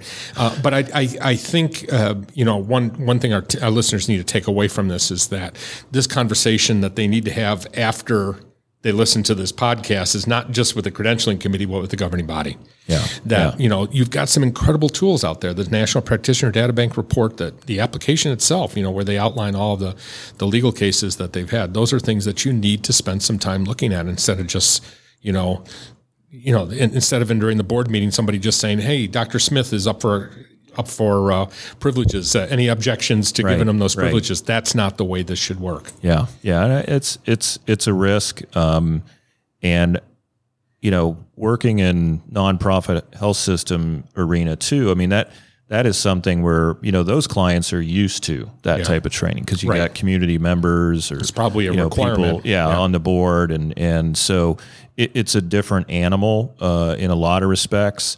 But and my clients are all over the place. I have clients that, make me come, twice a year and do compliance training, not just to the board, but to the entire membership. Yeah. And that's great, and history tells me, anecdotal, but still 30 years worth of experience tells me that, those clients that are engaged in that, sort of prophylactic approach to training, whether it be just the board members or all of their physician investors, have have fewer disputes, have fewer issues that arise. So, I mean, it really is an investment of, are you going to pay less on the training and educational end, or are you going to roll the dice and see, hey, let's see what the claims look like. Not that anybody is consciously making that decision, because nobody's that reckless or naive, but I think it's just not appreciating the investment and not appreciating the risk. So going back to what you're saying, maybe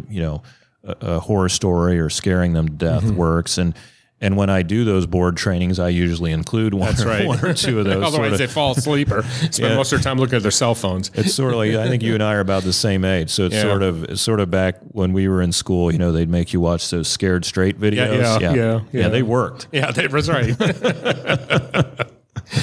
Eric, this has been a pleasure. Thank you so much. I think you covered a topic that we need to spend some more time looking at, and I appreciate your time. Oh, glad to do it, John. It's been great. Thank you. As is a tradition in our Ohio State Association special episodes at the Ohio conferences, we had a chance to talk to Kara Newberry, who is from Columbus, Ohio, and of course she is the corporate counsel for the ASC Association. She gave us an update on what's going on with the ASC Association and legal and legislative issues that are going on in the industry.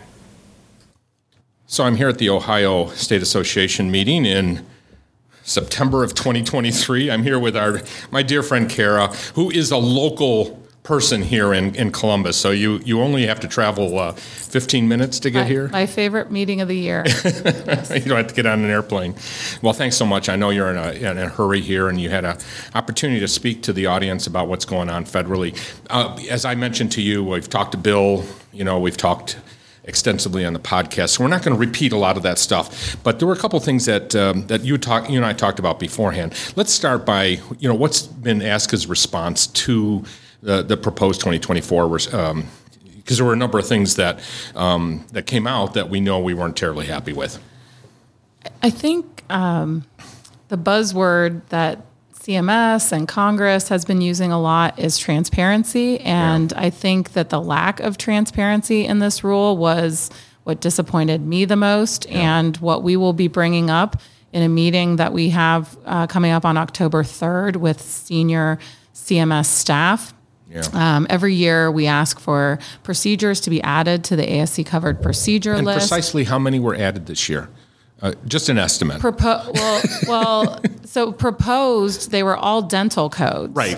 I mean, zero. There were zero surgical. There's one dental code that we had requested, and zero of the other surgical codes, including total shoulder arthroplasty, remains off of the ASC covered procedure list. And as I've been harping on now for a while and put in our comment letter, we had total knee added in 2020 and total hip added in 2021. And in 2021, ASCs performed almost 21,000 total knees on Medicare fee-for-service beneficiaries and nearly 10,000 total hips. Yeah. And they won't add total shoulder. And so when we talk with the chief transformation officer at CMS in early October, that is going to be one of our keys of that conversation is, somebody just needs to explain to us why they refuse to even discuss it.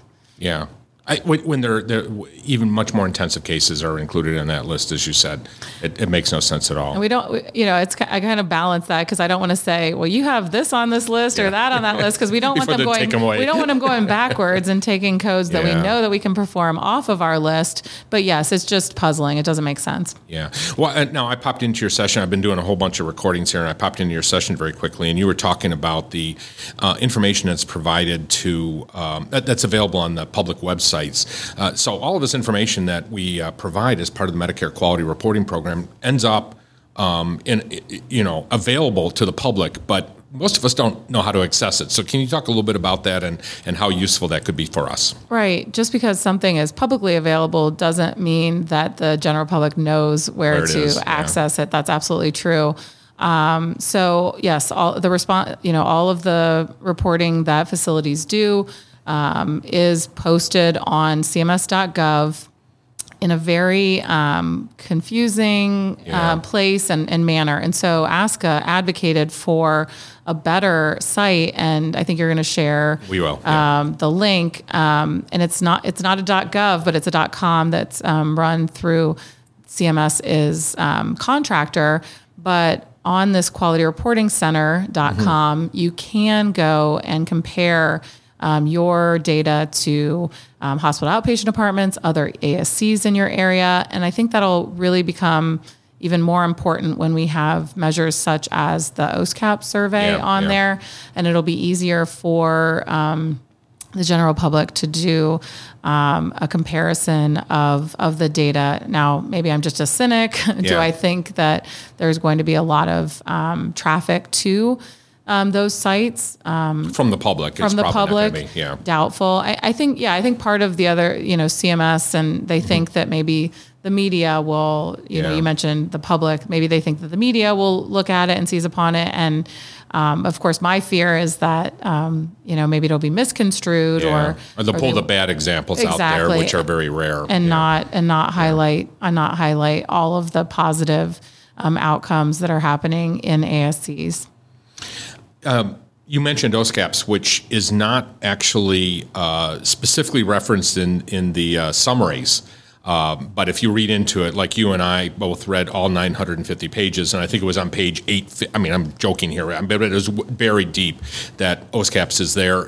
They basically haven't made any changes, and that's why they didn't highlight it. But what's happening with them? So that's exactly right. Even though, and we do this sometimes in our comment letter, even though there were no proposed changes to the survey, we seized upon the opportunity when we're already commenting on other measures to comment on OSCAPs because it is coming. It goes into effect on a mandatory basis for hospital outpatient apartments in 2024. It becomes mandatory for ASCs in 2025. We're trying to tell people, you need to reach out. You need to start talking to the vendors because it is a process. You have to work with a third-party vendor, unfortunately. And it's going to take some time to get up and running. I know on ASCA Connect, there was a lot of conversation this week about how it integrates with their EHR vendor. So you're going to have to do some work and communication with, if you have an EHR vendor. So it's going to take some time to get set up. And so even though 2025 seems like it's so far away, it is not. And we hope that people will reach out. There are 15 approved vendors right now, but there's only a handful really who seem equipped to really onboard a lot of ASCs at this point. ASCA does have a special price for Press Ganey. I know there have been some concerns and questions about Press Ganey, but our understanding is they're trying to work through some of those hiccups and hopefully have an even better product by the time it becomes mandatory. But if people want to reach out to me, I'm happy to provide them a couple of other names of some of the vendors that we've spoken with who seem good as well. I will tell you that not all vendors offer all of the modes of the survey that are allowed. Meaning the different ways to communicate with the patient. Correct. So some of them only do a phone survey because they've determined that the phone is the most effective. They think they get the best response rate. And so some of them don't do a mail mode. Right. And thank you for mentioning Press Ganey because there's been a lot of concern about that. But ASCA has been very good about making sure that you connect with them and advocate on behalf of the industry. Yes. And we know, like we said, there was another SPH Analytics was our and then they merged. Yeah. And so, and I know a lot of people liked SPH Analytics and so did we. And that's why we they were great. Had an arrangement with them previously. But I will say that Press Ganey has been responsive to the concerns and seems to be working through some of that. But like I said, I am happy to provide a couple of other names as well. I will tell you that when Gina Throneberry, my dear colleague, reached out to all of the vendors, we didn't hear back from several. There was a bounce back of an email. So although the CMS website says there are 15, I would argue there are probably only 5, probably only a handful. And I only recognize 3 names on the list. So I think that and to your point, sign up right away. Even if you don't implement the thing, you got to get into the queue. Get into the queue, exactly. Yeah, and let's point out the other kind of obvious thing. This is going to cost you money. It's not going to be a cheap process. So I will say, when we have a monthly call with CMS, and I have pushed back with them on that. They don't know how much these vendors cost when they are approving them as a vendor of the survey, which I think is problematic. Yeah. I do know that one of the vendors we reached out to, they charged $20,000 for the survey. Obviously, we did not go with them as a preferred vendor, and we've been steering folks elsewhere. But yes, there is a cost attached. It's looking at probably a few $1,000s. Depending on which mode you offer. And that's the other reason that ASCA continues to advocate for an electronic only option, because we do know that would cut down on the cost to our facilities and honestly allow you to get more survey results. Because right now I think people are going to probably just try to get the minimum, which is the 200 completed surveys. But if you do electronic and you can just kind of blanket all of your patients with the email, you probably get much higher response rate than that. So, yeah.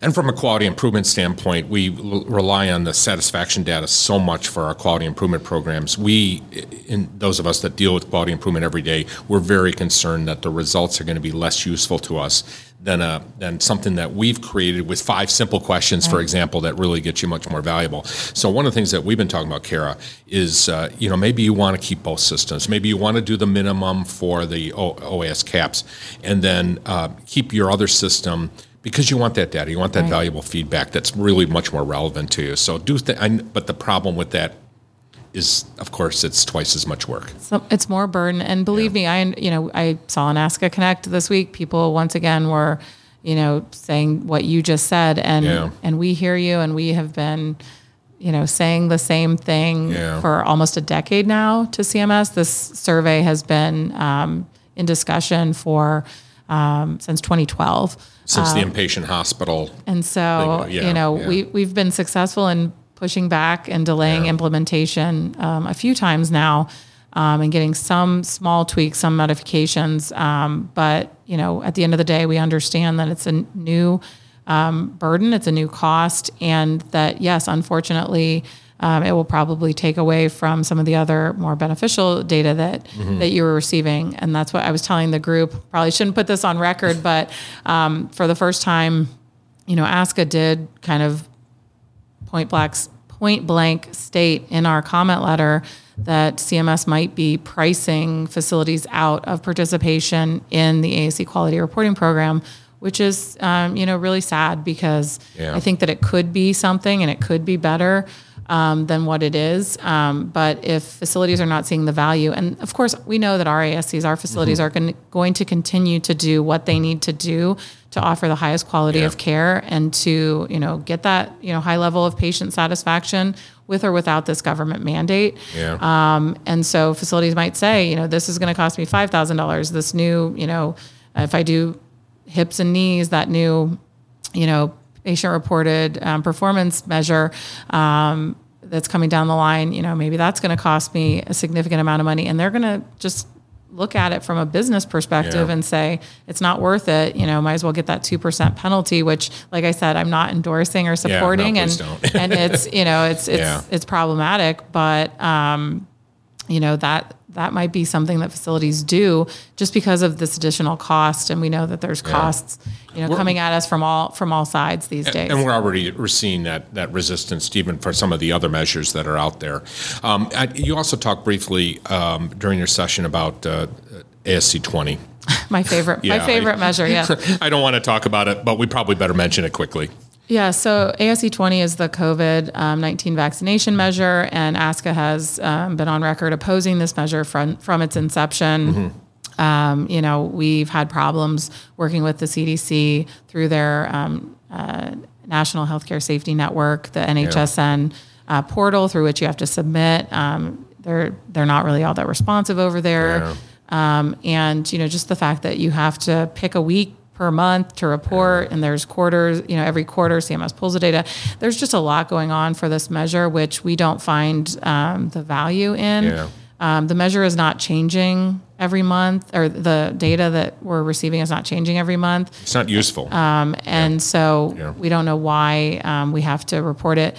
ASCA once again asked for the measure to be removed. We did add a second request in this year's comment letter that if CMS is, going to keep this measure, they should at least only require it to be reported annually, once per year, as was the case when we had the flu vaccination measure.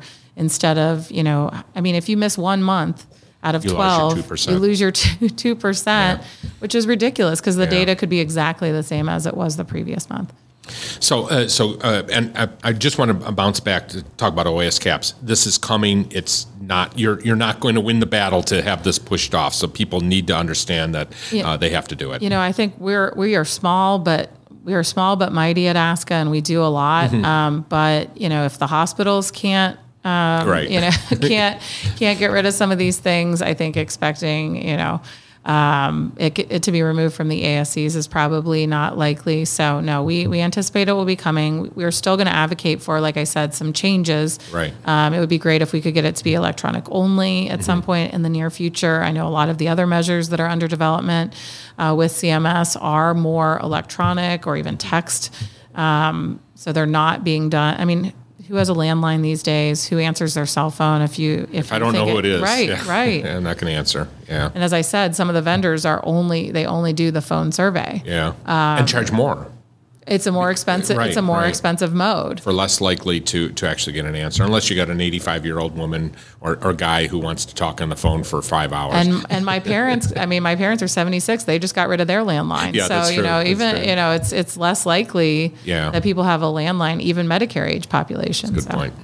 As always, Kara, it's great talking to you. I know you got to rush off here, but thanks for your time. Absolutely. Thanks, John. Next, I had an opportunity to speak to Lori Beauclair. Lori is with Transworld for collections. She does collections. And we just had an interesting conversation about what's going on with collections and the importance of understanding the law, as well as what you should be looking for if you're looking for a collection agency. Let's listen to the interview. I'm at the Ohio State Association meeting in September of 2023, and I'm here with Lori Beauclair. Lori is with Transworld Systems, and she's one of the vendors that we were, during these conferences, Lori, a lot of our vendors, we walk around, talk to each other during those breaks, and you and I struck up an interesting conversation about collections. Which is not a topic that is often on the agenda of these state association meetings. And I was thinking, we haven't talked about it in the podcast at all over the years. And I just thought a short conversation about some of the things that, people should be considering when looking about collections, even avoiding collection. Obviously, the best thing to do is to avoid those collections in the first place. But ultimately, there are going to be people that are just not going to pay, or you're going to have to take that extra step. So first of all, introduce yourself and your company, and then we'll take it from there. Okay, thank you so much.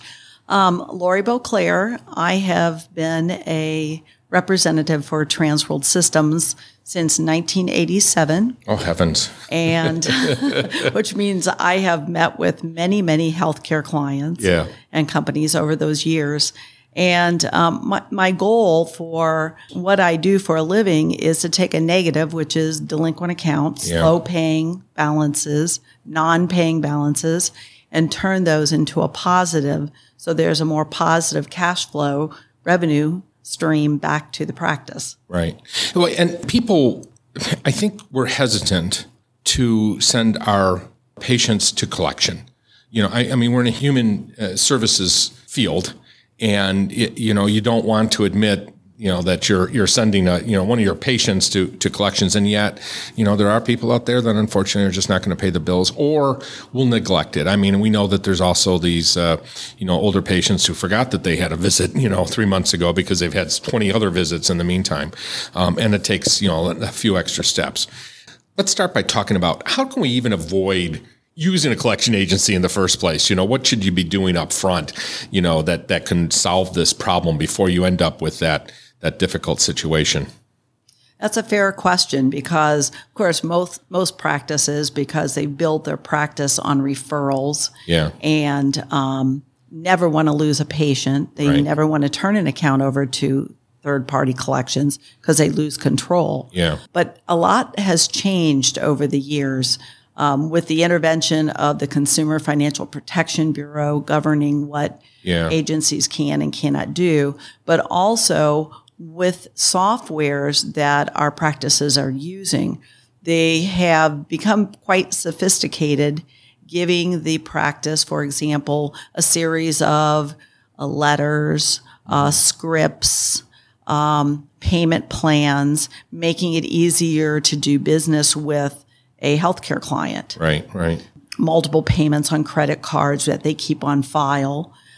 So we're seeing, although with all of those different options available to the patient, we're still seeing a fair amount of accounts, usually approximately 10% of your entire revenue cycle is going to be slow pay, no pay, maybe a combination of bankruptcies, finding new addresses. Yeah. And that requires very sophisticated steps to locate accurate information and proceed with adding to your bottom line, increasing dollars back to. Well, and you get a good point there. You know, the first step is making sure you got the right information at registration. I often joke about the fact that one of our lowest paid people in the surgery center is often the registration clerk. And yet that person is the gatekeeper for all of financial information. I mean, hopefully you got it beforehand, but this is the person actually physically looking at the card. And if they don't do that, or if they don't get that information updated, you could be really in a serious situation that could lead to, you know, to having to go to a collection agency. I'd like to add a point regarding that. You're absolutely correct, because you need to have within your front desk office people, along with your billing staff, the right people on the bus in the right seat. And they also all must be in agreement with what they can say, how they offer different options as far as payment options. And a lot of times they may want to set up a contest, for example. Yeah. You know, how many payments can we bring in this week? Yeah. And then offer a contest prize. Yeah. So you just have to be so careful with any of those things you're doing internally. Because when you're the first person collector, of course, you have a lot more options before you turn it over to a third party to do that. But even when you're doing that, you know, there are some states, for example, that, you know, once you set up a payment plan, you're actually into, you know, territory that could be complicated. Like you might actually be considered a bank, you know, if you're offering a payment plan. So just check your state regulations and be very careful about that. Absolutely. So as I was mentioning, a lot of times we are very hesitant to turn things over to collection. We don't want to get the doctor, you know, who you know, brought the cases to us angry. You know, maybe this is a long-term patient that they see in the office a lot, and there was only one surgery that was there. You know, so first of all, by the way, you should always check with the surgeon before you turn them over to collection. But one of the things that you and I were talking about is that this hesitancy to turn over to collection manifests itself in two ways. First of all, we don't always turn it over to collection. And even as you and I are talking about a $25 copay, you know, you have 100 of those a year and you just paid, you know, you just lost $2,500 worth of revenue. It doesn't sound like a heck of a lot of money right now, but you know, that's a pretty substantial portion of a person's salary. Well, regarding collection agencies, times have changed. Back in the 60s to the 80s, the collection agencies really wanted larger balances. Yeah. And remember, a collection agency can only do up to the amount of work that they're going to provide. They're not going to lose money. Yeah. So if you're using a contingency fee agency, and let's say it's at 35%, they have to figure in the cost of paying their collector. Yeah. Usually the collector is on a flat fee for salary plus a commission, number of phone calls made, number of letters, especially with increased postage these days. Yeah. And how much time and effort are they going to put into, let's say, a $25 balance? Yeah. They really cannot afford to throw a lot of money towards that. Yeah. So you have to look at alternatives to the traditional. Correct. Yeah. Automation is absolutely crucial and has escalated, you know, to work those small balances. And I agree with you, though. If you have $150 accounts, you know, a lot of practices are not turning those balances over. However, you may want to look at a flat rate agency or someone who will, you know exactly what that agency is going to do on their account. They're going to make 2 phone calls. By law, they have to first send a demand, which is a requirement through Regulation F, and then what the process is. Ask the collection agency what the process is. most clients don't know what that collection agency is doing. Yeah. And you have a right to know how thoroughly are they going to work that account? What are the steps that they're going to take? Do they meet all the criteria? Right. Because you're going to be, you have to double check these companies before you turn it over to them, because you're ultimately going to be perhaps responsible for, some of that, the responsibility for at least making sure they're following the rules. And by the way, I'll just go back to the regulations that, the conditions for coverage actually state that on an annual basis, all of the contractors that you work with, you have to analyze their contract to make sure they're meeting federal, state, and local regulations. So you and I didn't talk about that before, but that's a requirement to maintain your license and your certification, and that falls not only to your computer vendor, but also and your cleaning company, but also to your collection agency. So very good point. Make sure they have a BAA that you sign. Make sure that you get their terms and conditions, and everything is outlined in the agreement. What are the expectations? Yeah. And Just be careful of that, because some states do not require collection agencies to be licensed. Gotcha. And think about what our product is. Our product is cash flow, which terms, calculates into money. Right. And so anytime you have a situation where practices are handling money, collection agencies are handling money, you want to make sure that you're getting your statements in a timely manner, right? That the commissions are accurate, that the balances are being worked, and that you're able to, in real time, get reports from your collection agency and have a better understanding of what they're doing for you. Right. And one thing we're just about to talk about too is the importance of turning your accounts over before they get too old. Sometimes we just wait too long, and then there's just really not much value to being able to collect afterwards. Can you talk a little bit about that? Absolutely. We actually show a graph, which is from the Department of Commerce, and accounts depreciate approximately 5% per month. Oh, that's good. So the average age a collection agency receives an account, it used to be 8 months.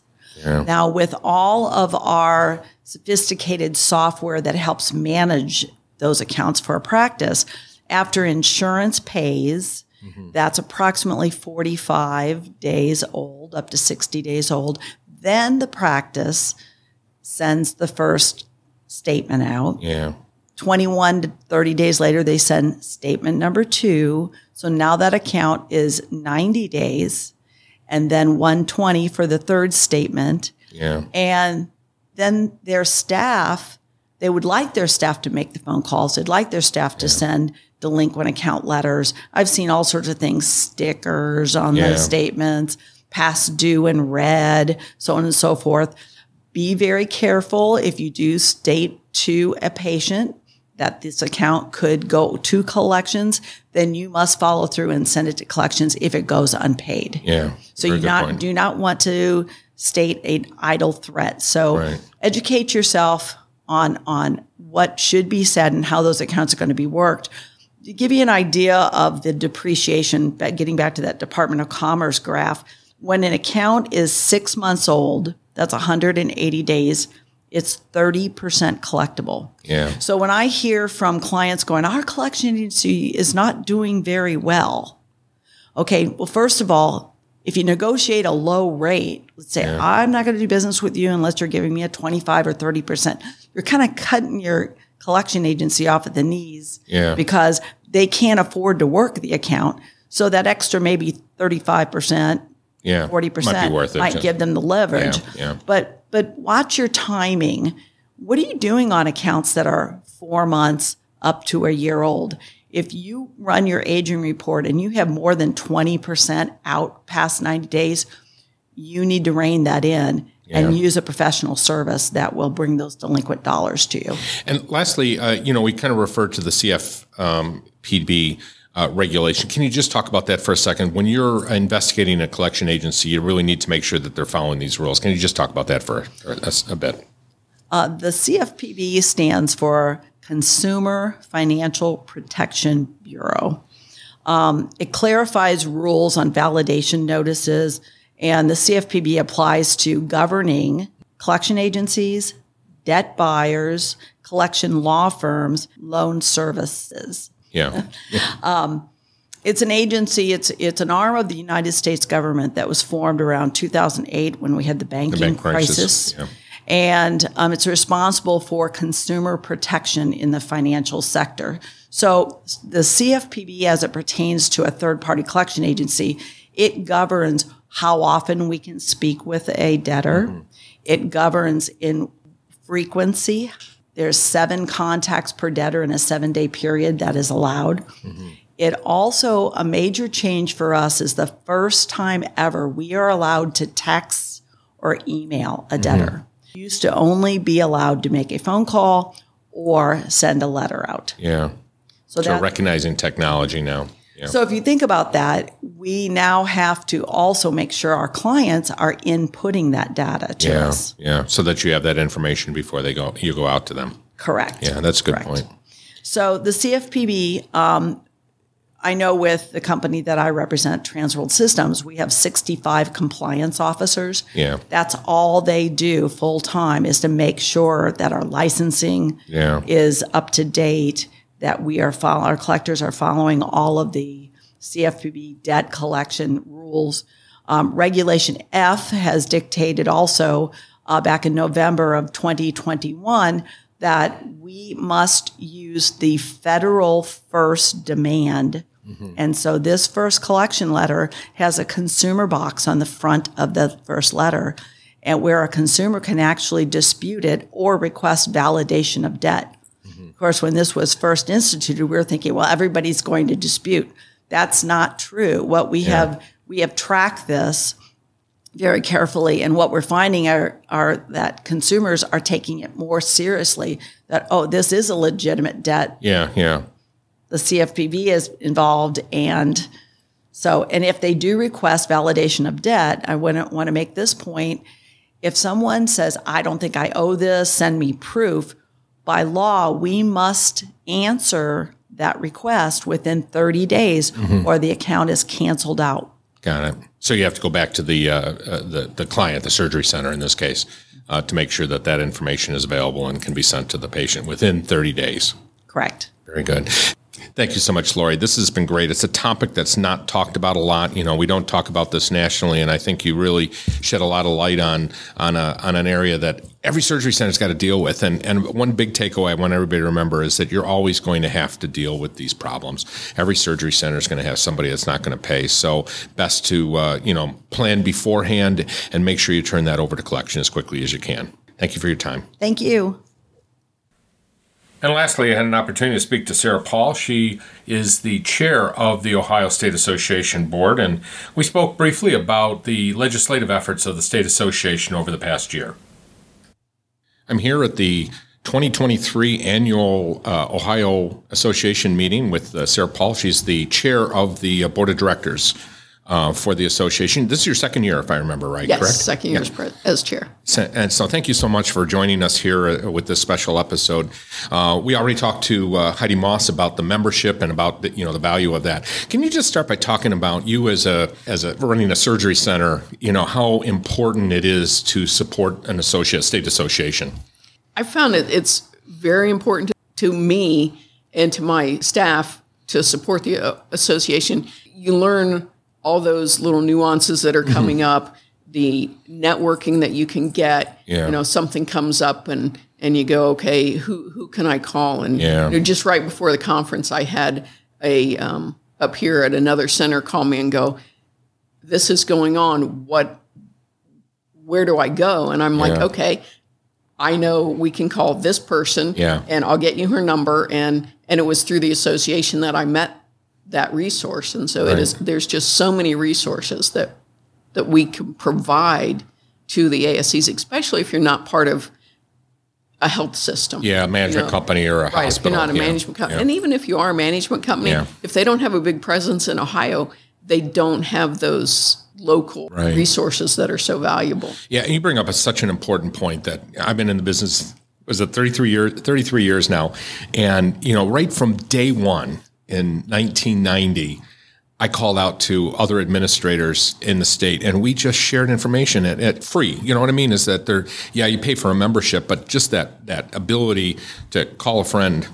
Yes. About everything. You're never alone in this industry. So state membership in your state association is an absolute must as far as I'm concerned. And I love ASCA. It's extremely important to support the national organization also, but because, everything is local, even when it comes to healthcare, it's important to make sure you're part of an organization like Ohio Association here.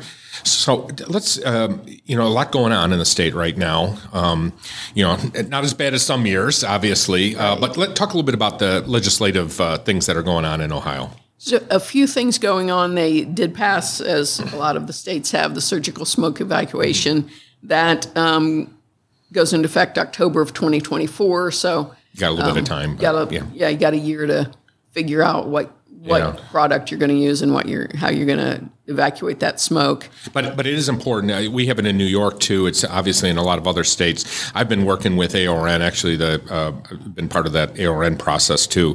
To get this throughout all the different states. But just like OAS caps, for example, it better sooner than later to get this in because it could involve some changes to your environment of care too. Yes, absolutely. We've had it in my center for at least a year, maybe two. Yeah. We saw it coming, and it's like, okay, let's get ahead of the curve. And plus, it's just better for the nurses and the staff back in the OR. Right. And we did get pushback from some of the doctors. I don't like this. It doesn't. It affects my feel or with the Bovie. So it takes some time, and definitely get on it sooner rather than later, so you can figure out what works for you and for your center and your physicians. Right. Experiment with the systems, get to know them, test out different vendors on this. Very important. Yeah, absolutely. There's a bill moving through, and the association has a lobbying group that we work with, and they do a great job keeping us informed of everything that's going on down at the State House, and they give us a quarterly update at our board meetings. But if anything comes up in between, they shoot us an email. Great relationships with the legislators. They're always setting up meetings for us if there's something that we need to talk to them about that will affect us. So they're very, very good to have on our side and have that communication and intelligence really coming back to us as to what's in the works or might be in the works or what they're thinking about. So there's a bill that doesn't have any movement on it right now, but it would look to provide some exemptions for prior authorizations, which is kind of an interesting thought process. I don't know how they're going to get the insurance companies to sign on to that, but that's where they're at. Also seems to be going backwards from what we've been traditionally expecting in the industry. Right. Right. And then, as with happening across the country, there's some gender services for minors action bills in place, and which is more important here in Central Ohio than one would think, but there are a fair number of programs for that. Yeah, it's always interesting in Ohio because you have a lot of large metropolitan areas, and then the rest of the state is very rural, which is, by the way, what New York is like too. People forget that there's something other than New York City, just like here there's something other than Cleveland. Right. But yeah, a very good point is that it tends to be more in those high density urban areas. Kind of going back to one thing you said about the state association being so helpful, I think a lot of ASCs will say, "Oh, I only need to go to the conference during survey year." Yeah. But there is so much else that Medicare and CMS and your Joint Commission and AAA and all those. There are regulations that come out all through those 3 years in between your surveys, and if you don't catch those when they're being implemented, you don't know about them. Right. And showing up survey years is not going to provide all that for you. You're going to be under the gun to try and get those in place. And I found going to the offerings that we provide for education has been really beneficial in keeping us up to date, current, and not having to scramble to implement things at the last minute. And to that end, one of the things that makes you unique in Ohio, not necessarily unique, there are other states that do this, is your infection control program. You want to talk about that for a second and how important that is to your members? Yes, we at our annual conference, we offer a full day of infection control education. It provides all 8 hours of CEU credit that is needed or required by CMS for the infection preventionist. And we should point out that's a state rule. It's not CMS; it's actually a state rule. Yeah. Sorry, yes, misspoke there, but a state rule. So they can get their full 8-hour credit in one place, and it's very helpful. It also connects them to other infection control people. Yeah. All of our centers that are in Ohio, they attend that conference for that very reason. Even though we as a company, by the way, provide that infection control training, it doesn't meet the Ohio specific regulations. So it's important that you get that to people out there. So very good point. And the conference also, we provide that credit of legal CEU that nursing need for their annual. Gotcha. So, Sarah, I guess the good news is that it hasn't been, one of those years where you got a lot of regulations, potential regulations or legal issues that could really hurt the industry. So I guess that's a win right now. But, thank you on, behalf of all the centers here for the hard work that you do on the board and trying to, keep advocating for all the centers in the state and dealing with the legislative stuff. You do a great job here in Ohio. Thank you. I appreciate that. Thanks for having me, and we appreciate you coming to our conference every year. Thank you so much. Thank you for taking the time to listen to this special episode of the ASC podcast with John Gailey from the Ohio State Association meeting in September 2023. We hope you enjoyed the content, and we hope you also listen to our other episodes of the ASC podcast with John Gailey. This episode of the ASC podcast with John Gailey is sponsored by Surgical Information Systems, Trivalence, and Ambulatory Healthcare Strategies. Surgical Information Systems provides cutting-edge information solutions for surgery providers. Trivalence offers a comprehensive next-generation ASC solution that optimizes payment and supply chain performance, enabling actionable insights. Ambulatory Healthcare Strategies is the nation's leading regulatory and accreditation compliance resource for ambulatory surgery centers. For more information about our sponsors, visit our website at ascpodcast.com. This podcast is an educational and operational tool and is not intended to be a comprehensive resource for all rules, regulations, and standards that an ambulatory surgery center must meet. The advice provided should not be considered as, nor does it constitute, legal advice or opinion. When reviewing specific situations involving legal and regulatory issues, attorneys and other professionals should be consulted. This has been a production of Eden Group Development. All rights are reserved. If you are interested in advertising or sponsoring the ASC Podcast with John Gailey, please email us at info@ascpodcast.com. We would love to hear your questions and comments. Please email us at comments@ascpodcast.com.